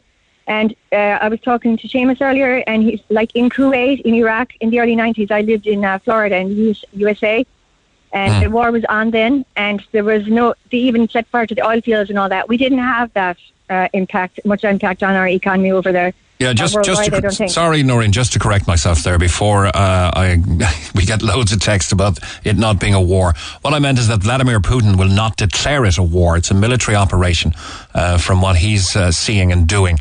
And he will never declare it a war because it's a real ramp up. Of course it's a war for those who are fighting to save their country and their families. But you were in Florida when the Gulf War took place in Kuwait, and it didn't. Yes. It wasn't used as an excuse to hike prices. No, it was not. And they set fire to the oil fields, but there was still enough oil and everything to go around everywhere, like in the world. So it didn't have that much effect on anything. If anything, the oil might have gone up a bit, but not much.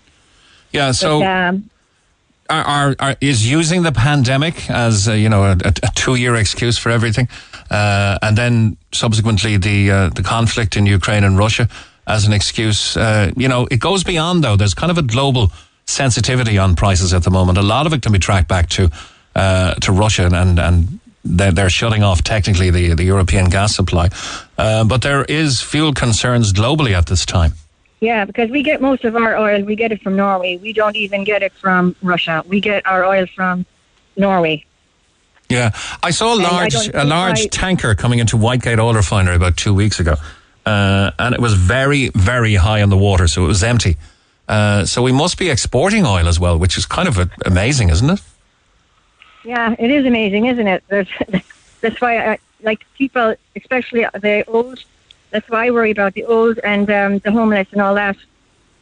It's going to affect them, and it's going to have a devastating impact on our economy as such, because prices, if the electric goes up, everything else will go up. And it's going to have, consequently, all this effect for people, especially the old and people on social welfare, because they can't afford to pay, X amount on electric. It's going sky high every month. It's higher and higher.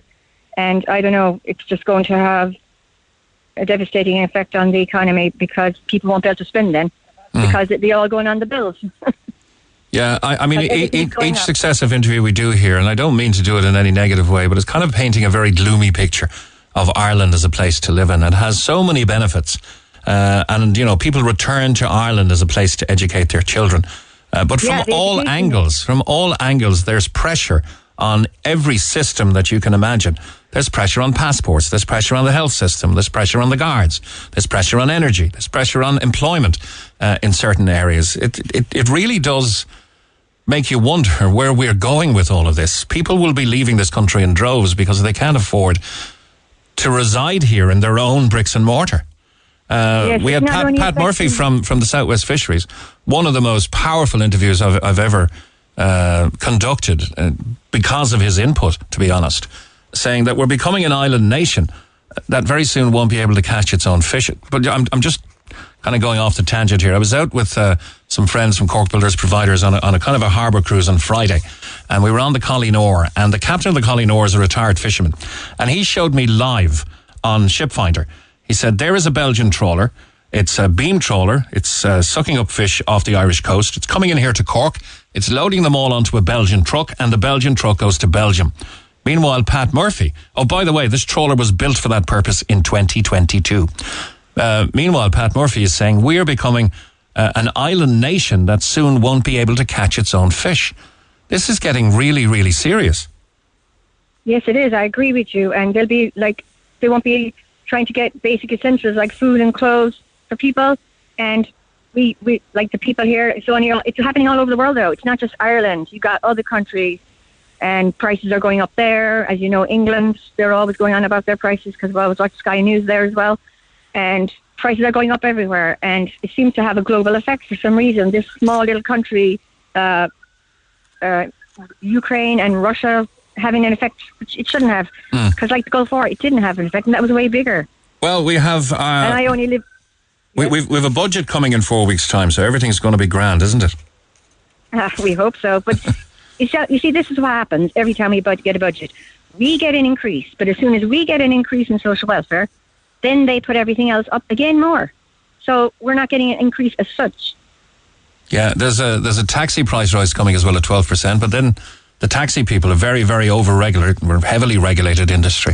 Have to pay their own costs in getting their meters done and all. That's another topic. But anyway, Noreen, and the bins. And the bins.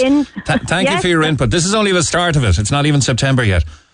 Thanks a million for your input, Noreen. Okay, thank you very much. Cheers, bye-bye. Now, all this week on the Neil Prendeville Show, we have family passes to give away to some of Cork's top attractions. And to begin with a chance of grabbing a family pass, we need you to tell us your funny or embarrassing first day at school story, it being school going back time. Tell us your funny or embarrassing first day at school story. Did your mum or dad embarrass you maybe in front of your classmates? Did they hang around too long? Were you crying when they left? You didn't want them to go? Did you refuse to leave the house in an anti-school protest? How lovely it looks nostalgically, doesn't it, in retrospect? So you can call us on 0818 104 106 or text 0868 104 106. Some texts in this morning. So they went to the moon back in 1969. They stood on the moon. They drove a buggy on the moon. But with all the technology advances, they're sending dummies to the moon to see if it's safe for humans. Time to join the dots here, says Stephen. Hi, Mick, it's interesting. The first woman would set foot on the moon at a time when we can't define what a woman is. For argument's sake, let's say Buzz Aldrin came out as a trans. Would he be regarded as the first woman on the moon 53 years after the fact? They'd really throw a spanner in NASA's old box-ticking exercise there, wouldn't it? Says Richie and Toker. And the 1969 moon landing was a race between the US and the Soviets. At the time, the Soviets were way ahead with the first human to orbit the Earth, Yuri Gagarin, and the world's first satellite in 1957, Sputnik. So maybe it was all staged. I'm Lana O'Connor. Red FM News is first for local, national and international news. And you can stay up to date by tuning into our hourly news bulletins or by clicking on redfm.ie. 104 to 106 Red FM. This is the Neil Prendeville Show. Now, just a little housekeeping before we move on, just in case we don't have time to close out this story and go back to Jackie's situation. We were inundated with texts and calls from the wonderful people of Cork about helping Jackie out. One slightly critical one, which we'll get to first before the positive stuff. Hi, Mick. Just on Jackie's phone call, I'm a single mother of 3 kids. I've my 3 ready for back to school tomorrow. I have 1 in secondary and 2 in primary school. Duns has uniforms in from the start of June. Common Sports put shoes, sacks and jackets on deposit to pay off every week. I genuinely don't think there's any excuse. A pack of 2 shirts in Duns are €7. Pants are between €7 and €14. Am I the only one to think that maybe she should have started getting ready for school a few weeks ago? But the good news is we have texts along the line of what size is that girl's son's shoes? I'd be happy to buy them. We have a €100 offer from an anonymous listener for the lady who's under pressure to go back to school, and absolutely inundated with others. Joe from Joseph's Hair Salon, whom we mentioned in the interview, has provided her with €200 worth of vouchers. Brendan wants to buy her family a week's shopping.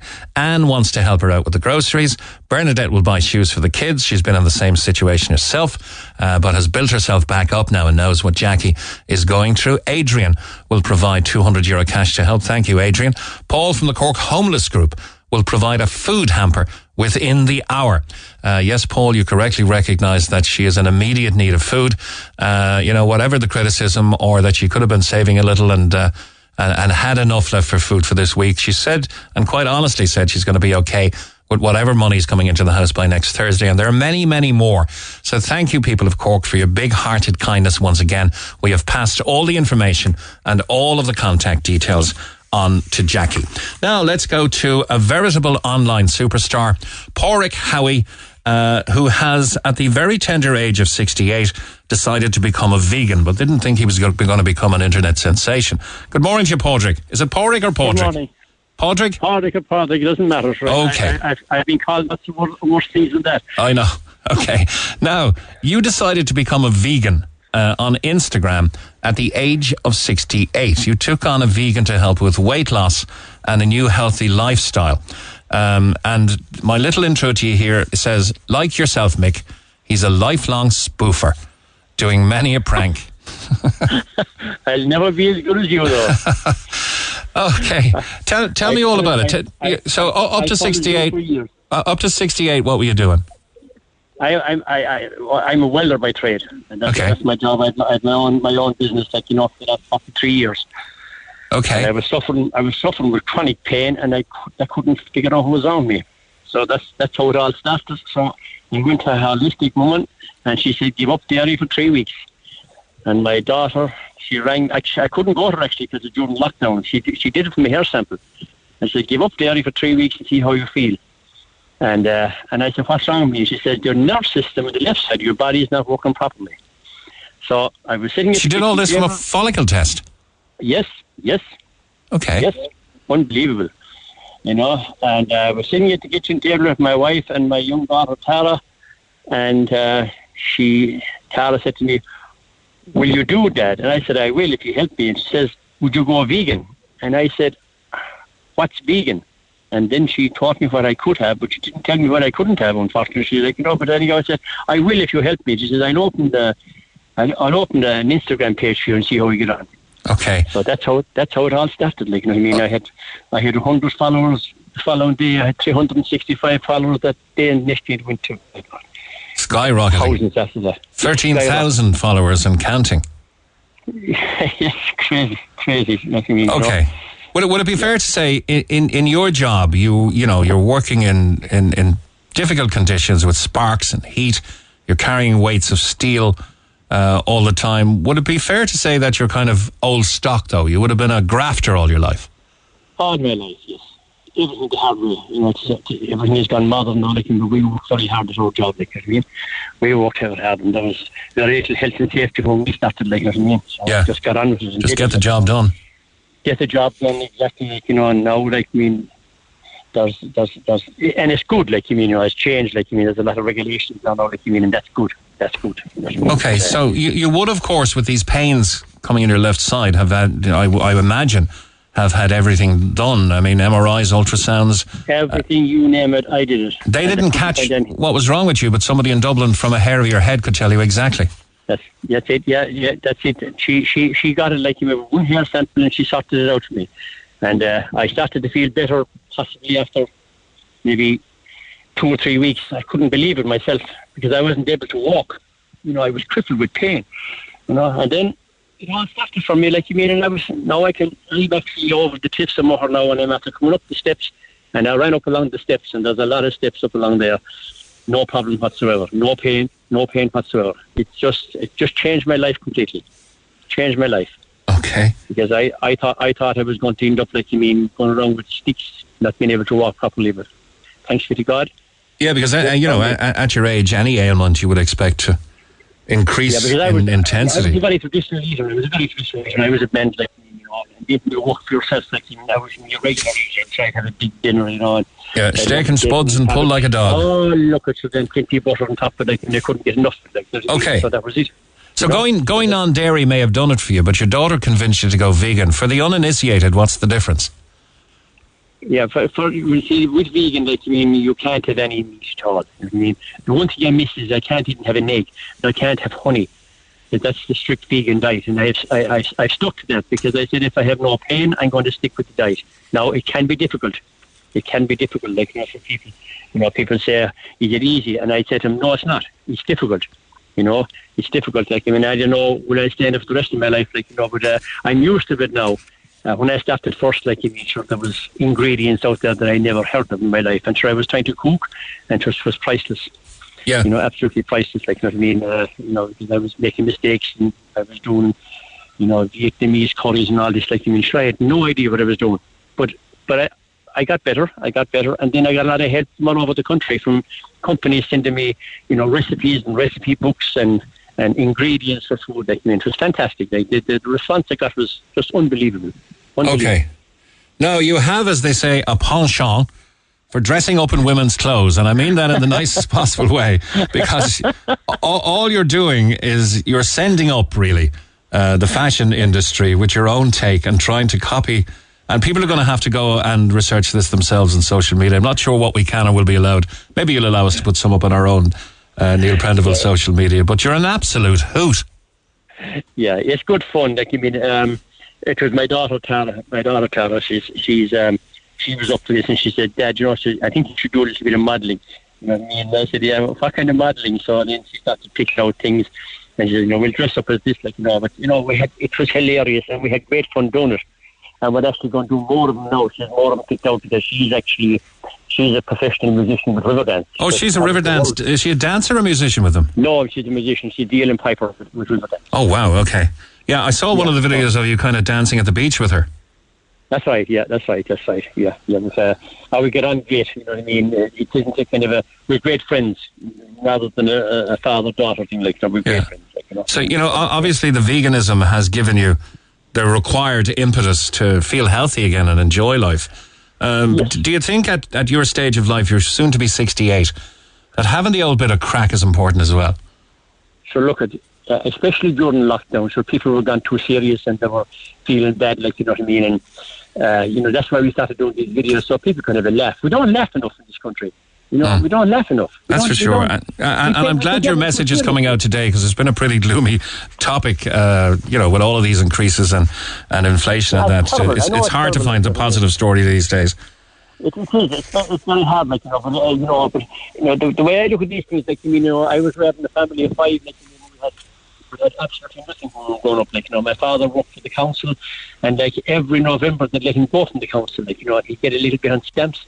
And I remember telling a story to somebody that I had an uncle out in America, and he'd send home $50 every Christmas, for us to have a Christmas, like, Wow. People don't realise that. That's not too many years ago. You know what I mean? So I know things are tough now, like, but we're still better off than what we were. We're still better off than what we are, like, you know what I mean? And what I say to people is, like, don't be looking for too much. Be happy with what you have. We're gone to the stage, like, that we're gone too materialistic in my eyes, like, you know what I mean? And I certainly don't agree. I don't agree with it, like, I don't agree with it. And it's I always say, keeping up with the Joneses, and people should come back a little bit, like, and learn how to live. They should learn how to live and live with less, and you can be a lot happier. But it's a state of mind, really, as much as anything else, isn't it? Of course it is. Like, Pádraig, tell me about the vegan song. The vegan song, how the vegan song started, like, people then kept messaging me, like, are you still vegan? So Tara, she was actually going off with Riverdance. She said, we'll do that. She said, I'll write a song for you. And I said, yeah, because I'd be shy enough, like, doing a recording. And so then she was leaving for Europe, for a tour in Europe, we'll say on the Sunday, and she said, they would bring me to Galway on the Friday. And I said, Tara, you're able to drive yourself to Galway? No, she said, I'd be worried about the city traffic. So I said, okay, so I'll bring you over. So we took off on the Friday morning, and halfway between August and Galway, she said, we'll do a little bit of a detour here. And she brought me to a recording studio outside Cork in Galway. She had it all set up. She had the song written for me, and she said, no, Dad, she said, you're going to sing in this and you're going to recording it. That's how that started. She had it all. Didn't have much of a choice then, did you? I had no choice whatsoever, but I wouldn't have done it probably if I had a choice. No choice. And like, it was great fun then, We recorded it in one take. One take? That was it. One take. Ed Sheeran wouldn't do that. Yeah. Okay, well, Pádraig, you're talking to me now on Cork's hit music station, Red FM, right?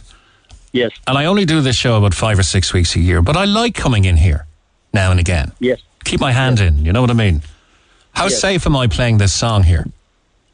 Oh, you're very safe. You're very safe. I passed out Ed Sheeran for 5 days, you know what I mean, when we let it out first. You did not. I just brought Ed Sheeran up out of the blue. You actually did you? Actually, yes, for 5 days, because I didn't realise it. Yes, my daughter didn't realise it, and people started contacting us. Like, I mean, we knocked him off his pedestal for 5 or 6 days. Wow, that's amazing. I remember back when I had the wind-up albums, right? There was one hit the top 40, and it was at number 37. But going down after about a year and a half in the charts were compilations from Led Zeppelin, the Beatles and the Eagles, I think. They were 38, 39 and 40. And those days you didn't have a phone to take a picture of it, and I lost a bit of paper, but it would have been so funny to keep it, you know. Okay, let's... That's just another wind-up. They wouldn't believe you. That's no good. You know, good. You know, but that's okay, that's it. Stay with me, Pádraig. We'll give this as much time as we can, all right? Well, hello everybody, I hope you're doing well. I'm here to sing a song, and a story I will tell. It's about this vegan journey and how I'm getting on, and I hope that when you hear it, you'll start to sing along. I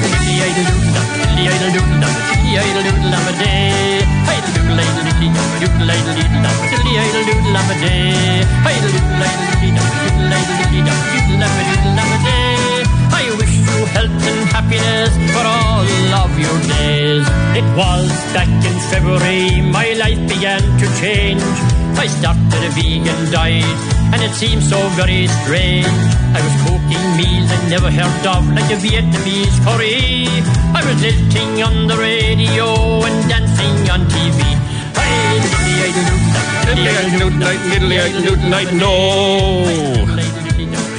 The vegan song, I better cut it there because, you know, hit music and that song, they don't go hand in hand, but it's a great song and a great story, Pádraig. Are you proud of it? It charted for a little while anyway. Yeah, it is. Look at the way I look at it is, if you could make one person happy every day of the week, you're succeeding in doing something right. Yeah. And that's what I want to do this out of my life. I'd like to see people with more of a smile on their face, like, you know, and be happier. Yeah, an old buddy of mine, Flash, the king of Kinsale, had an old saying. He said, if you can open the bulbs in the morning and put the 2 paws out in the ground, you're winning straight away. Yeah, but I always say, like, people say, how are you today? I said, well, I got up this morning, I dressed myself without any help, I ate my breakfast without any help, and I said, the rest of the day is a bonus to me then. That's well, fantastic. You have a fabulous attitude. And where can people find your send-ups of fashion and the dancing with the daughter and all that kind of thing? Yeah, Sing and Step with Pádraig is it in Instagram. Sing and Step with Pádraig. That's what it's at. Sing in or and? Sing and Step. Sing and Step with Pádraig. That's what it is. Sing and Step with Pádraig. You're a man who has the willpower, can I say, to change lives. You gave up a cigarette habit, which was a mortgage, actually. 80 cigarettes a day. 80 cigarettes a day. I was a chain smoker. I used to smoke 10 cigarettes every morning before my breakfast. 10 before breakfast? Before breakfast every morning, and that's no exaggeration. Anyone can tell you, like, you know what I mean?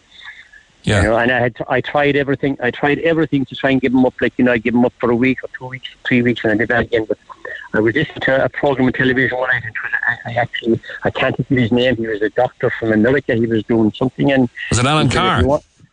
If you want, yes. Yeah. If you want to stop smoking, stop.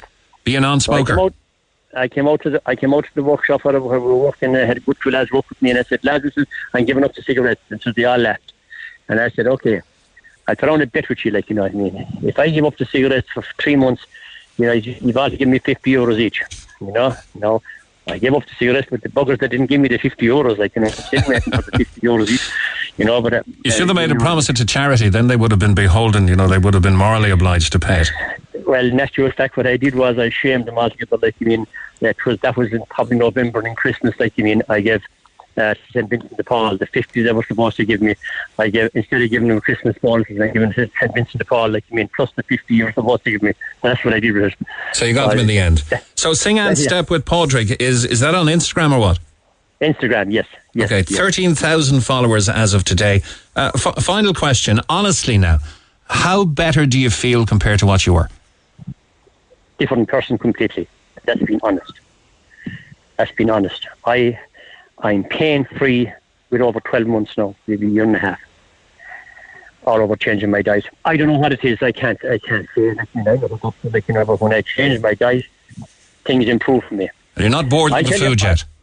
I'll tell you how bad I was. I remember one Christmas a couple of years ago where we live out in the country, and there's a hill beside the house, and I said to my wife, Geraldine, I said, I'm going to climb that hill before the Christmas dinner she killed me.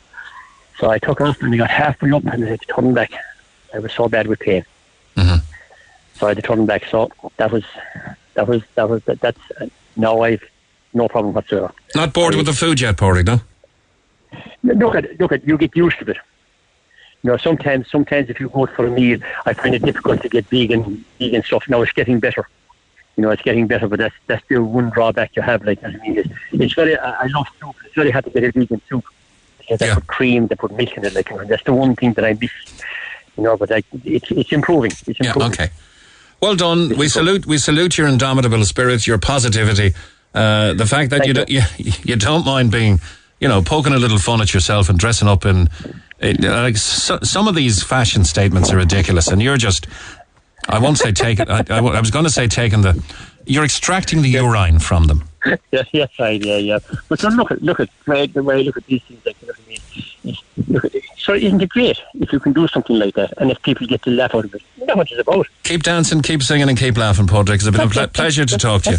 That's what I'm doing. Look, it's nice talking to you as well. Okay? All the best. Cheers. Bye bye. Okay. Call the Neil Prendeville Show now. 0818 104 106. Red FM. No, I need to make a quick correction to a group that was named as Helping Jackie. They're actually not called the Cork Homeless Group. They're called the Cork City Homeless Group. So a big thanks to everyone who got in touch to help Jackie, including Paul and all of the Cork City Homeless Group. There is a distinction, I suppose, and just as well to get it correct, Cork City Homeless Group. Apologies to you for that. But thank you very much for providing Jackie with a hamper. So there you go. Now then, let's go to, and I want to get to some texts. I don't want to leave the text all built up until Friday. So I made a kind of commitment. Let's get through every text from today, if at all we can. But back to the phone lines first, and that's Mick on line 2. Hiya, Mick. How's it going there? Not too bad.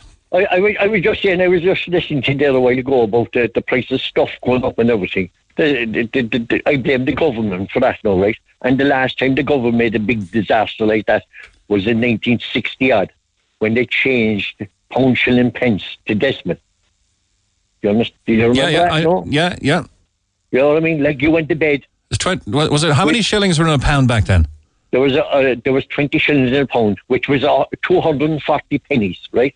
And you had 240 pennies with a pound in your pocket, and you woke up with 100. That was the biggest hobble going in Irish history. Yeah, but the 100 would buy you the same as the 240 would the night before. No. That was the start of the robbery. That was the start. That was leading up to the euro. They changed it to the pound, right? And it became pence, right? And then all of a sudden, then after a few years of that, the euro came in then, and then we were governed by the euro. Do you understand me? Yeah, I think we're the only country in Europe, if I remember correctly. So that was 2001, wasn't it?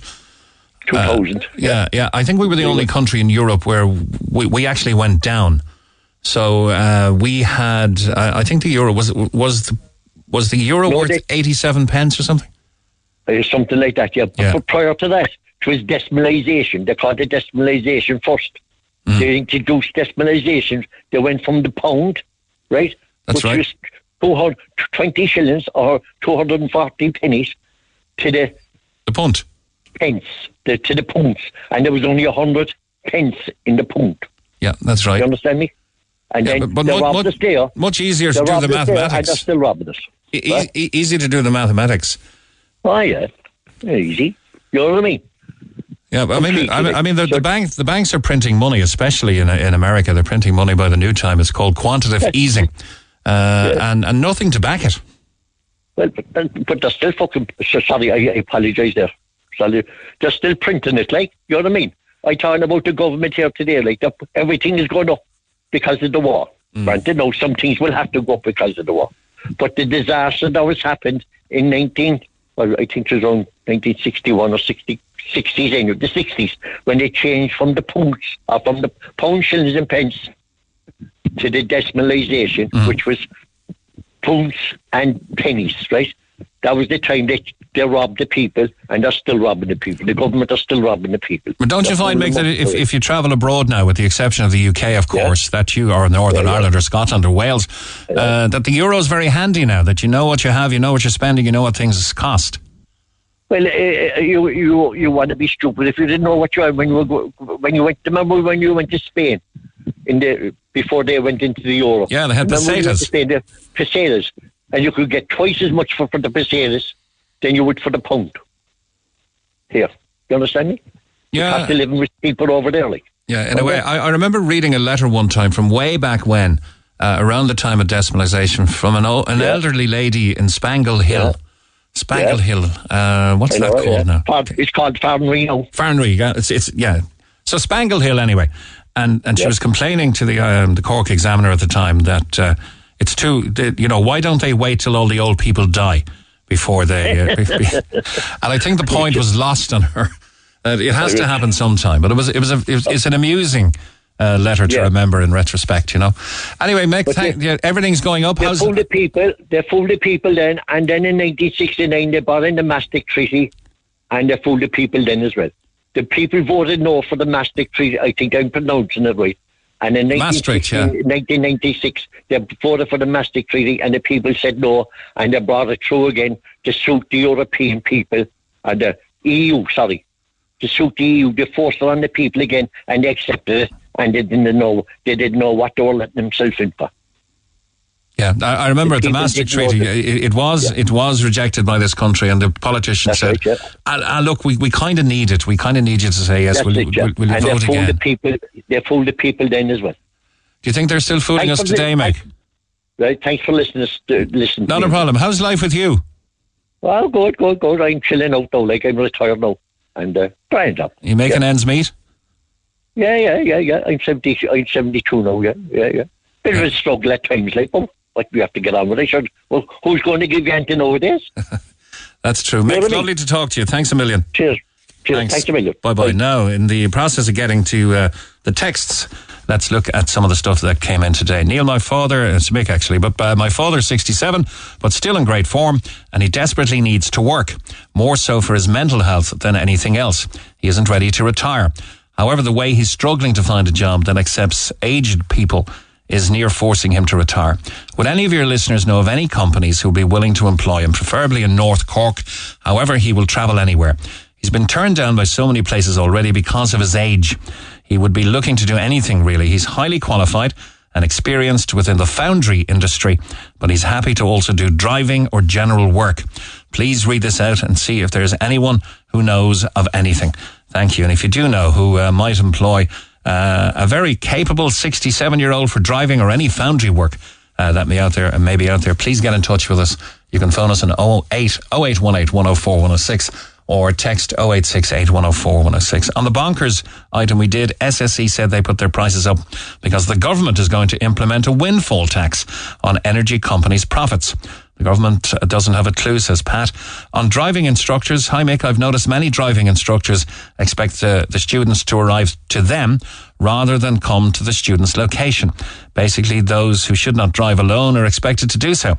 How is this request legal if someone can't have an accompanying driver for every single lesson just to get the instructor? It seems they're encouraging unaccompanied driving. Kind regards. Please keep my name anonymous. A text about antisocial behaviour on public transport. Morning, Mick. Just listening to the news about disruption and antisocial behaviour on trains, up to and including physical fights and, did I hear that correctly, soiling on the trains. Not to mention drug runs and dealing. Between that and bus drivers being assaulted both physically and verbally, Is it time for transport police? I believe it is. They have them in every other country in Europe. Maybe you could pose the question to your listeners. So, is it time? And I know there's been increased Garda presence and activity on certain train runs. At the moment, they're being very visible, but we're posing the question to listeners now. Is it time for transport police so that the population of Ireland can travel safely? NASA means Santa Claus for adults, says another texter. You must be from the moon if you honestly believe that someone landed on the moon 50 years ago. How can an American flag be blowing on the moon when there's no air up in space? Another one says, morning, Mick, now that the American government has practically admitted that UFOs are real, can you ask David Moore his thoughts on that? Too late now, but we've read your text anyway. I mentioned in the newspaper review the desire from the vintners that excise would be cut on alcohol to keep many, many pubs open. And this texter says to cut excise would require TDs, senators and civil servants to take a pay cut. The same people who took 2 pay rises during the COVID. Do you think that'll happen? And on the Ukraine Charity Hub, this text came in this morning. I was passing the Ukrainians Charity Hub in Merchants Quay last night and was ashamed that a so-called Irish person caused it to close. What's happening to our Ireland? Where's the compassion, the Irish welcome? We are one of the best nations in the world for helping people. Some Ukrainians might drive Porsches or Mercedes. So what? They left their country, their homes and their jobs. Just remember the torture and killing that was happening that time is and still is. I'm Irish, I'm sorry, I'm hurt, and I'm ashamed of what was done, says Desi. Now, the other item that I wanted to get to came from energia.ie. I was asking about leaving stuff on standby. Leaving the immersion on is any family member's idea of a modern day nightmare these days. Not only will you have to take the blame for the electricity bill that awaits as a result, but you'll also have to fork out what feels like your life savings to pay for it. But here are some ideas. It's not the immersion, it's the only appliance in the house that uses a lot of electricity. Yep, despite popular belief, there's plenty of other electrical appliances in an Irish household that use a lot of energy and can cause energy bills to fluctuate. These are just some of them. The tumble dryer. Good drying weather isn't always a guarantee in Ireland, so the tumble dryer is often relied upon by households across the country. Unfortunately, your average tumble dryer uses a lot of energy. The power consumption depends on your tumble dryer's energy rating, which is why experts suggest upgrading your tumble dryer every 10 years at a minimum to benefit from better energy ratings. I mentioned this in the interview, keeping the TV on standby. Unplugging household appliances when you're jetting off on a sun holiday or won't be around the house for a few days is a pretty common occurrence for many of us. Many of us worry about fires as well, of course, coming from plugged in and standby appliances. A study from USwitch shows that 98% of households leave the TV on standby for over 11 hours per day. That's across in the UK. When we turn appliances off but leave them plugged in, that's what's referred to as standby energy. And items such as the TV still use about 20% of the electricity even when they're on standby. The kettle has always been a big one, of course. We know that making cups of tea for every member of the house uses a lot of personal energy. But did you know it also uses a surprising amount of electricity to heat the water up quickly? So the top tip here is to make sure you only boil the amount of water you need to help with energy uses and electric bills. A lot of kettles give measurements along the side to help you make sure you're boiling just the right amount, but never go under the minimum or you'll burn out the element. Your water heater. We couldn't make it through this list without giving an honourable mention to the immersion known as the water heater. You must always keep an eye on whether it's switched on or not, or whether you're producing hot water you're never going to use. Fully charged appliances. If you regularly leave your phone, laptop or tablet plugged into charge, even after it's fully charged, it's important to know this is a surefire way to waste energy needlessly. The next time you're charging any of your appliances, make sure to simply plug them out afterwards. The washing machine, renowned for using large amounts of energy, very necessary in all households though, and a lot of times increasing energy costs, but all hope is not lost. There's one reliable step you can take towards lowering the amount of energy the washing machine uses. Put on a full load and try a cool wash. Most of the energy used by the washing machine is to heat the water, so opting for cold rather than hot water could benefit you in the long run. And the fridge freezer, finally, is one of the few appliances in the house that has to run all day and all night, and this makes it one of the biggest energy users in every household. Make sure you defrost your fridge freezer regularly. Don't leave the door open when you're taking food out, because it's just warming up the fridge, and the fridge is trying to cool down the whole room. Don't leave the door open when you're taking food out. And of course, upgrade your appliance to a more energy efficient model if you have it for a long period of time. We've got our own fridge, 22 years. The Neil Prendeville Show on Cork's Red FM. Our phone lines remain open after midday, 0818 104 106. It's 18 minutes to 12 midday. Mick Mulcahy on the Neil Prendeville Show. The Montforts are celebrating 60 years this year, culminating in a gala concert in the Opera House on the 1st of September. Now, the concert will feature over 200 Montforts, past and present. Is there enough room backstage for that? Trevor, on line 2 from the Montforts. Hi, Trevor. Good morning, Mick. Hi there. Very good. Congratulations on 60 years. Thank you very much. Of course, the Montforts would have been synonymous with the pantomimes of yesteryear. Can we start at the beginning? What happened 60 years ago, and who started this wonderful movement? So back in 1962, Eileen Nolan amalgamated a choral verse group from Pres and a choral verse group from South Pres, and they performed in choral verse competitions in Tesh Matthew. And then 2 years after that, they sung their first song, Don't Let the Rain Come Down on Me. And they were asked to, they didn't have a name at the time. They were essentially known as a choral verse group. So the name Montfort came from our founder, Eileen Nolan's house. Okay. I was wondering because I thought it was a surname or something. No, it was the name of the house, Montfort, and it stuck 60 years later. Okay, wow. And now you're going to have many members from the original lineup coming back, of course, returning for the concert. But let's look at the history of the Montforts. How did they sustain? What was it by paid memberships? Was it by schooling people to dance and in the art of theatre? Tell me a little bit about the 60 years between then and now. I think there was two strands to it. There was obviously the stage school element, and again, Eileen Nolan founded the Montfort Stage School 60 years ago. And she literally travelled the length and breadth of Munster, teaching as far east as Waterford and as far down as Middleton. And again, I mean, it's her teaching, which is, I suppose, synonymous with the best of I suppose, creativity and encouraging kids to pursue their ambitions, build their confidence, and grow into well-rounded, self-assured individuals. And then in terms of the Montfort Singers, they used to meet every Tuesday night. They used to pay a little sub of a couple of euro or a couple of pounds back in the day. And again, they put on an annual musical in the Cork Opera House, starting, I suppose, in 1979 with West Side Story. They followed it the following year with Oklahoma. They did Maine, Hello Dolly, Camelot. So they were doing, that was the golden age of the Montforts, when they were presenting these huge full-scale musicals in the Opera House to packed audiences. Mm-hmm. And of course, it's been a very, very colourful 60 years.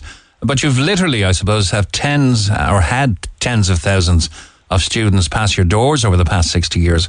And that's across Cork City and County and beyond.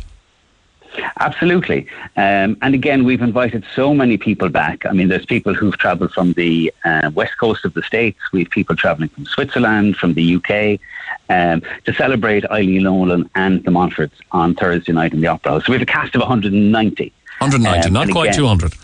Not quite 200. We just wouldn't fit them on the stage. Okay. And again, we have some people who've come back who were in the original lineup back in 1962. And when we started rehearsals a number of weeks ago, I mean, to see the love and the friendship in the room, and some people haven't reconnected for 20, 30 years. It's just been absolutely fantastic to see. What kind of a show is it going to be then? It is, it's a musical theatre show with memorable standards from Hello Dolly, West Side Story, Camelot, Matilda, Anything Goes, Oklahoma. And again, it's a trip down memory lane. And we hope to feature many of the Montfort highlights through the decades. The plan is to open the archives and relive some of the great Montfort moments, performances and experiences, with a whole host of various items and surprise acts.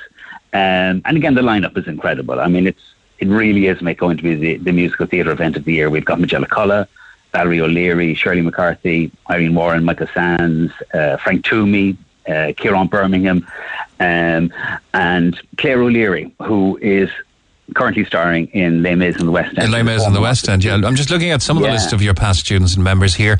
Frank Toomey, who of course made his name with Bosco, am I correct? Yes. Norma Sheehan from Bridget and Eamon, Stephen O'Leary, Zach Dillon in Fair City, Frank Mackey, who was from Nanny Nelly, Irene Warren, you've just mentioned in the West End, Claire O'Leary as well in Les Mis in the West End, Cathal Dunn. Of course, Cathal Dunn might be more remembered by people as a Eurovision singer. 1978, he came fifth. I can't remember the song. Happy Man, yeah, that's it. Yeah. And Jennifer Barry, who played a big part in The Young Offenders as well. Yes, absolutely. I mean, it's literally a who's who of Cork theatre. And Cathal Dunn actually is doing a little kind of a surprise appearance for us. Cathal couldn't make it to the show. But back in 1971, the Montforts recorded a record called Butterfly. And Cathal was the lead singer on that. So Cathal has recorded the first verse and chorus for us. So that's going to appear on the screen. And then the orchestra will swell. And the original members from that record back in 1971 will take it up and finish the song. Okay, great stuff. So it's the Montfort 60th birthday gala. It's on Thursday next, 1st of September at 8 p.m. A wonderfully entertaining array of theatre delights not to be missed. Tickets are going well, but there are still some available, yeah? Just a few. Okay, www.corkoperahouse.ie. Do you know what they cost? €40. €40. Okay, but a great night out, a one-off really. You won't get a chance to see it again, I suppose. Well, maybe not for another 10 years. Yes. Very good. No, it's good. Thanks very much, mate. Thanks a million. All the best. That is Trevor there from the Montforts. Now, trying to get through the huge amount of text the programme's generating this morning. On the price increases and switching providers, be careful when sharing bins, as there's a minimum charge and then any additional weight is charged per weight.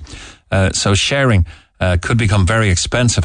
Please share this with the listeners. And listeners texted in a message they got from Country Clean.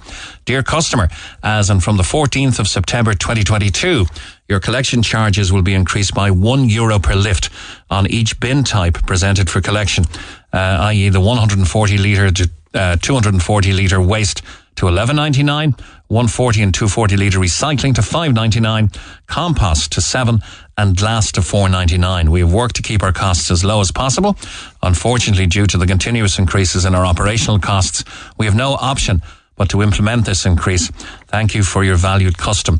And that is from Country Clean. I actually met the very nice and affable owner of Country Clean, Dave O'Regan, at a recent christening near Shambhala. Now, if you don't know where Shambhala is, that's the only name that anyone from Shanballymore would call it. That's the colloquialism, Shambhala. And best wishes to young Ivy May O'Farrell, who was christened that day. But Dave, I met Dave at that event because he owns the local pub. Now, it's not local, I suppose. It's 5 minutes from Shambhala, 5 minutes from Mallow, 5 minutes from Castletown Roach. And I'm not sure how long he'll keep this going. But every drink in the pub was €4. Everything. Except the mixers. They were €1. And that made for a great evening and a lot of comment. And social commentary and social media afterwards. So everything was €4. He's getting it up and going, trying to put it on the map. Every mixer was €1. Not exactly sure of the townland, but it's 5 minutes from those places I just mentioned. Anyway, hi Mick, these service provider companies know that most people are lazy and don't switch. So they really don't care. I see it myself talking to friends and family. If everyone switched, even if it was for only €1 less, all these companies, electric, gas, broadband, car insurance, etc., would all be forced to lower prices and be more competitive because everybody would be a new customer and everybody would be entitled to get that discount they're talking about. And one more, it's a rant on holidayers in West Cork. Hi Mick, lovely to hear you on the radio, but I have a huge rant. People from all over the world are very welcome here and we love them to come. But I'm moaning about the apartments in Inchydoney. I know people who rent them and some people who've bought them, but there are some people coming down from the city and Mick, they're unbelievable snobs. They think they own the place. I don't know who they think they are. They'd hardly say hello. Everyone is quite friendly here and kids always play together, but not their kids. What is that teaching their children? Maybe they have big jobs. Does that make them better people? No, it doesn't. We are glad when they go away back to their snobby world as we can do without them here. People from all over the world come to Clon and we welcome them with open arms, but no snobs here, please. It annoyed me so much because we're all the same. That's my rant. Rant over. That's Marie from beautiful Clon. Talk to Neil Prendeville now. 0818 104 106. Cork's Red FM. And Neil Prendeville returns from holiday next Monday morning. This is Mick Mulcahy. Just turned 7 minutes to midday. They say it is very unkind sometimes to mention a lady's age. But this is a very nice request I got that get around to that. It comes from all the Holloways and all the Fahys, all of her children, her grandchildren. I'm sure Timmy the hubby is in there as well. But can I just send out congratulations to Marie Holloway, the Queen of Passage. Passage West, that is. Marie Holloway, congrats on the big birthday. And they're not mentioning your age. But serious, hearty congratulations on finally, after all the years, getting your bus pass. Happy birthday, Marie. Line 2, let's go to Aisling Devitt. Hi, Aisling. Hi, Mick. How are things? Good. No, you're a paediatric epilepsy nurse, and that's not what we're on to talk about. But you did the Ironman in Youghal on the 14th of August, and now you're doing another one, an ultra one. This is an ultra night run in Kerry, on the Kerry Way. 100 kilometres run through the night. That's the plan anyway, yeah. You can actually run 100 kilometres? Yeah, I suppose I did it last year, and it went very well. And I got married at the start of this year, and my now husband got me a gift to do it again this year. I mean, so that's how it's come about. You know, I would have thought the ultimate endurance test was the 42 kilometre, that is the 26 and a quarter miles of the marathon. No, you can do a lot more. You can do a lot more. This is all new to me. You can actually kind of do 2.5 times that, can you? You can, and actually on the Kerry Way on Friday there'll be the full as well. So I'll be doing half of the Kerry Way starting at 9 o'clock Friday night. But there's actually a good couple of hundred people doing the full Kerry Way. So they'll start Friday morning at 6 a.m.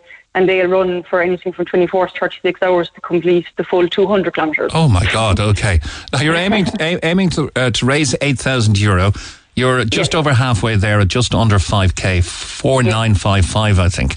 I want to mention the charities that you're working here for or towards, because you want to give 1,000 to each charity. So it'd be very nice if you could hit the 8 target and give them all an even grand. It's all in aid of Jack and Jill, Laura Lynn Hospice, Cork City Hospital's Children's Club, the COH charity, the Irish Guide Dogs, the Irish Dogs for the Disabled, Epilepsy Ireland, and Wildlife Rescue Cork. So a big, huge gambit of, that's a real smorgasbord of charities there. So it'll kind of cover everything in society, really, won't it? Yeah, that was the hope, I suppose, working where I work and doing what I do. I think the Jack and Jill, Laura Lynn, the COH charity and Epilepsy Ireland are massive parts of my everyday job, so I just wanted to give back to them. And I've worked with Jack and Jill in the past, and I've seen the incredible work they do with families in the house and giving respite to people, so I just wanted to give back to them. And then the Children's Club here in the COH brings children on family trips and trips to Disneyland and things like that. And I was actually one of those children when I was younger, so I wanted to give back to them as well. And then I suppose the guide dogs, again, with the children I look after, I see lots of children benefiting and people benefiting from what they do. And then the Wildlife Rescue, I just think it's a nice small charity in Cork that is completely based off of charitable donations and volunteering. So I found a little hedgehog during the summer, and what they do has kind of stuck with me, so I just wanted to give back a bit to them as well. Well, we can wish you all the very best, Aisling, and what we'll do right now is give out your GoFundMe. It's called 2, which is the number 2. 2 endurance events in aid of 8 Irish charities. Simple to remember, if a little cumbersome to type. 2 endurance events in aid of 8 Irish charities. You're very kind. Thank you, Aisling, and the very best of luck to you. Thanks, Mick. I appreciate the time. Thanks. Thank cheers. you. Bye-bye. And I want to thank the producers of the programme this morning, Seamus Wheelahan, Claire and Lee as well, but I want to dedicate this, we don't often play songs, to my late first cousin, Brendan Mulcahy, who lost his battle with cancer last week. This was his favourite song. We said goodbye to him on Saturday. Tony Arata's The Dance from Garth Brooks. Looking back, all the memory of the dance we shared. Dance.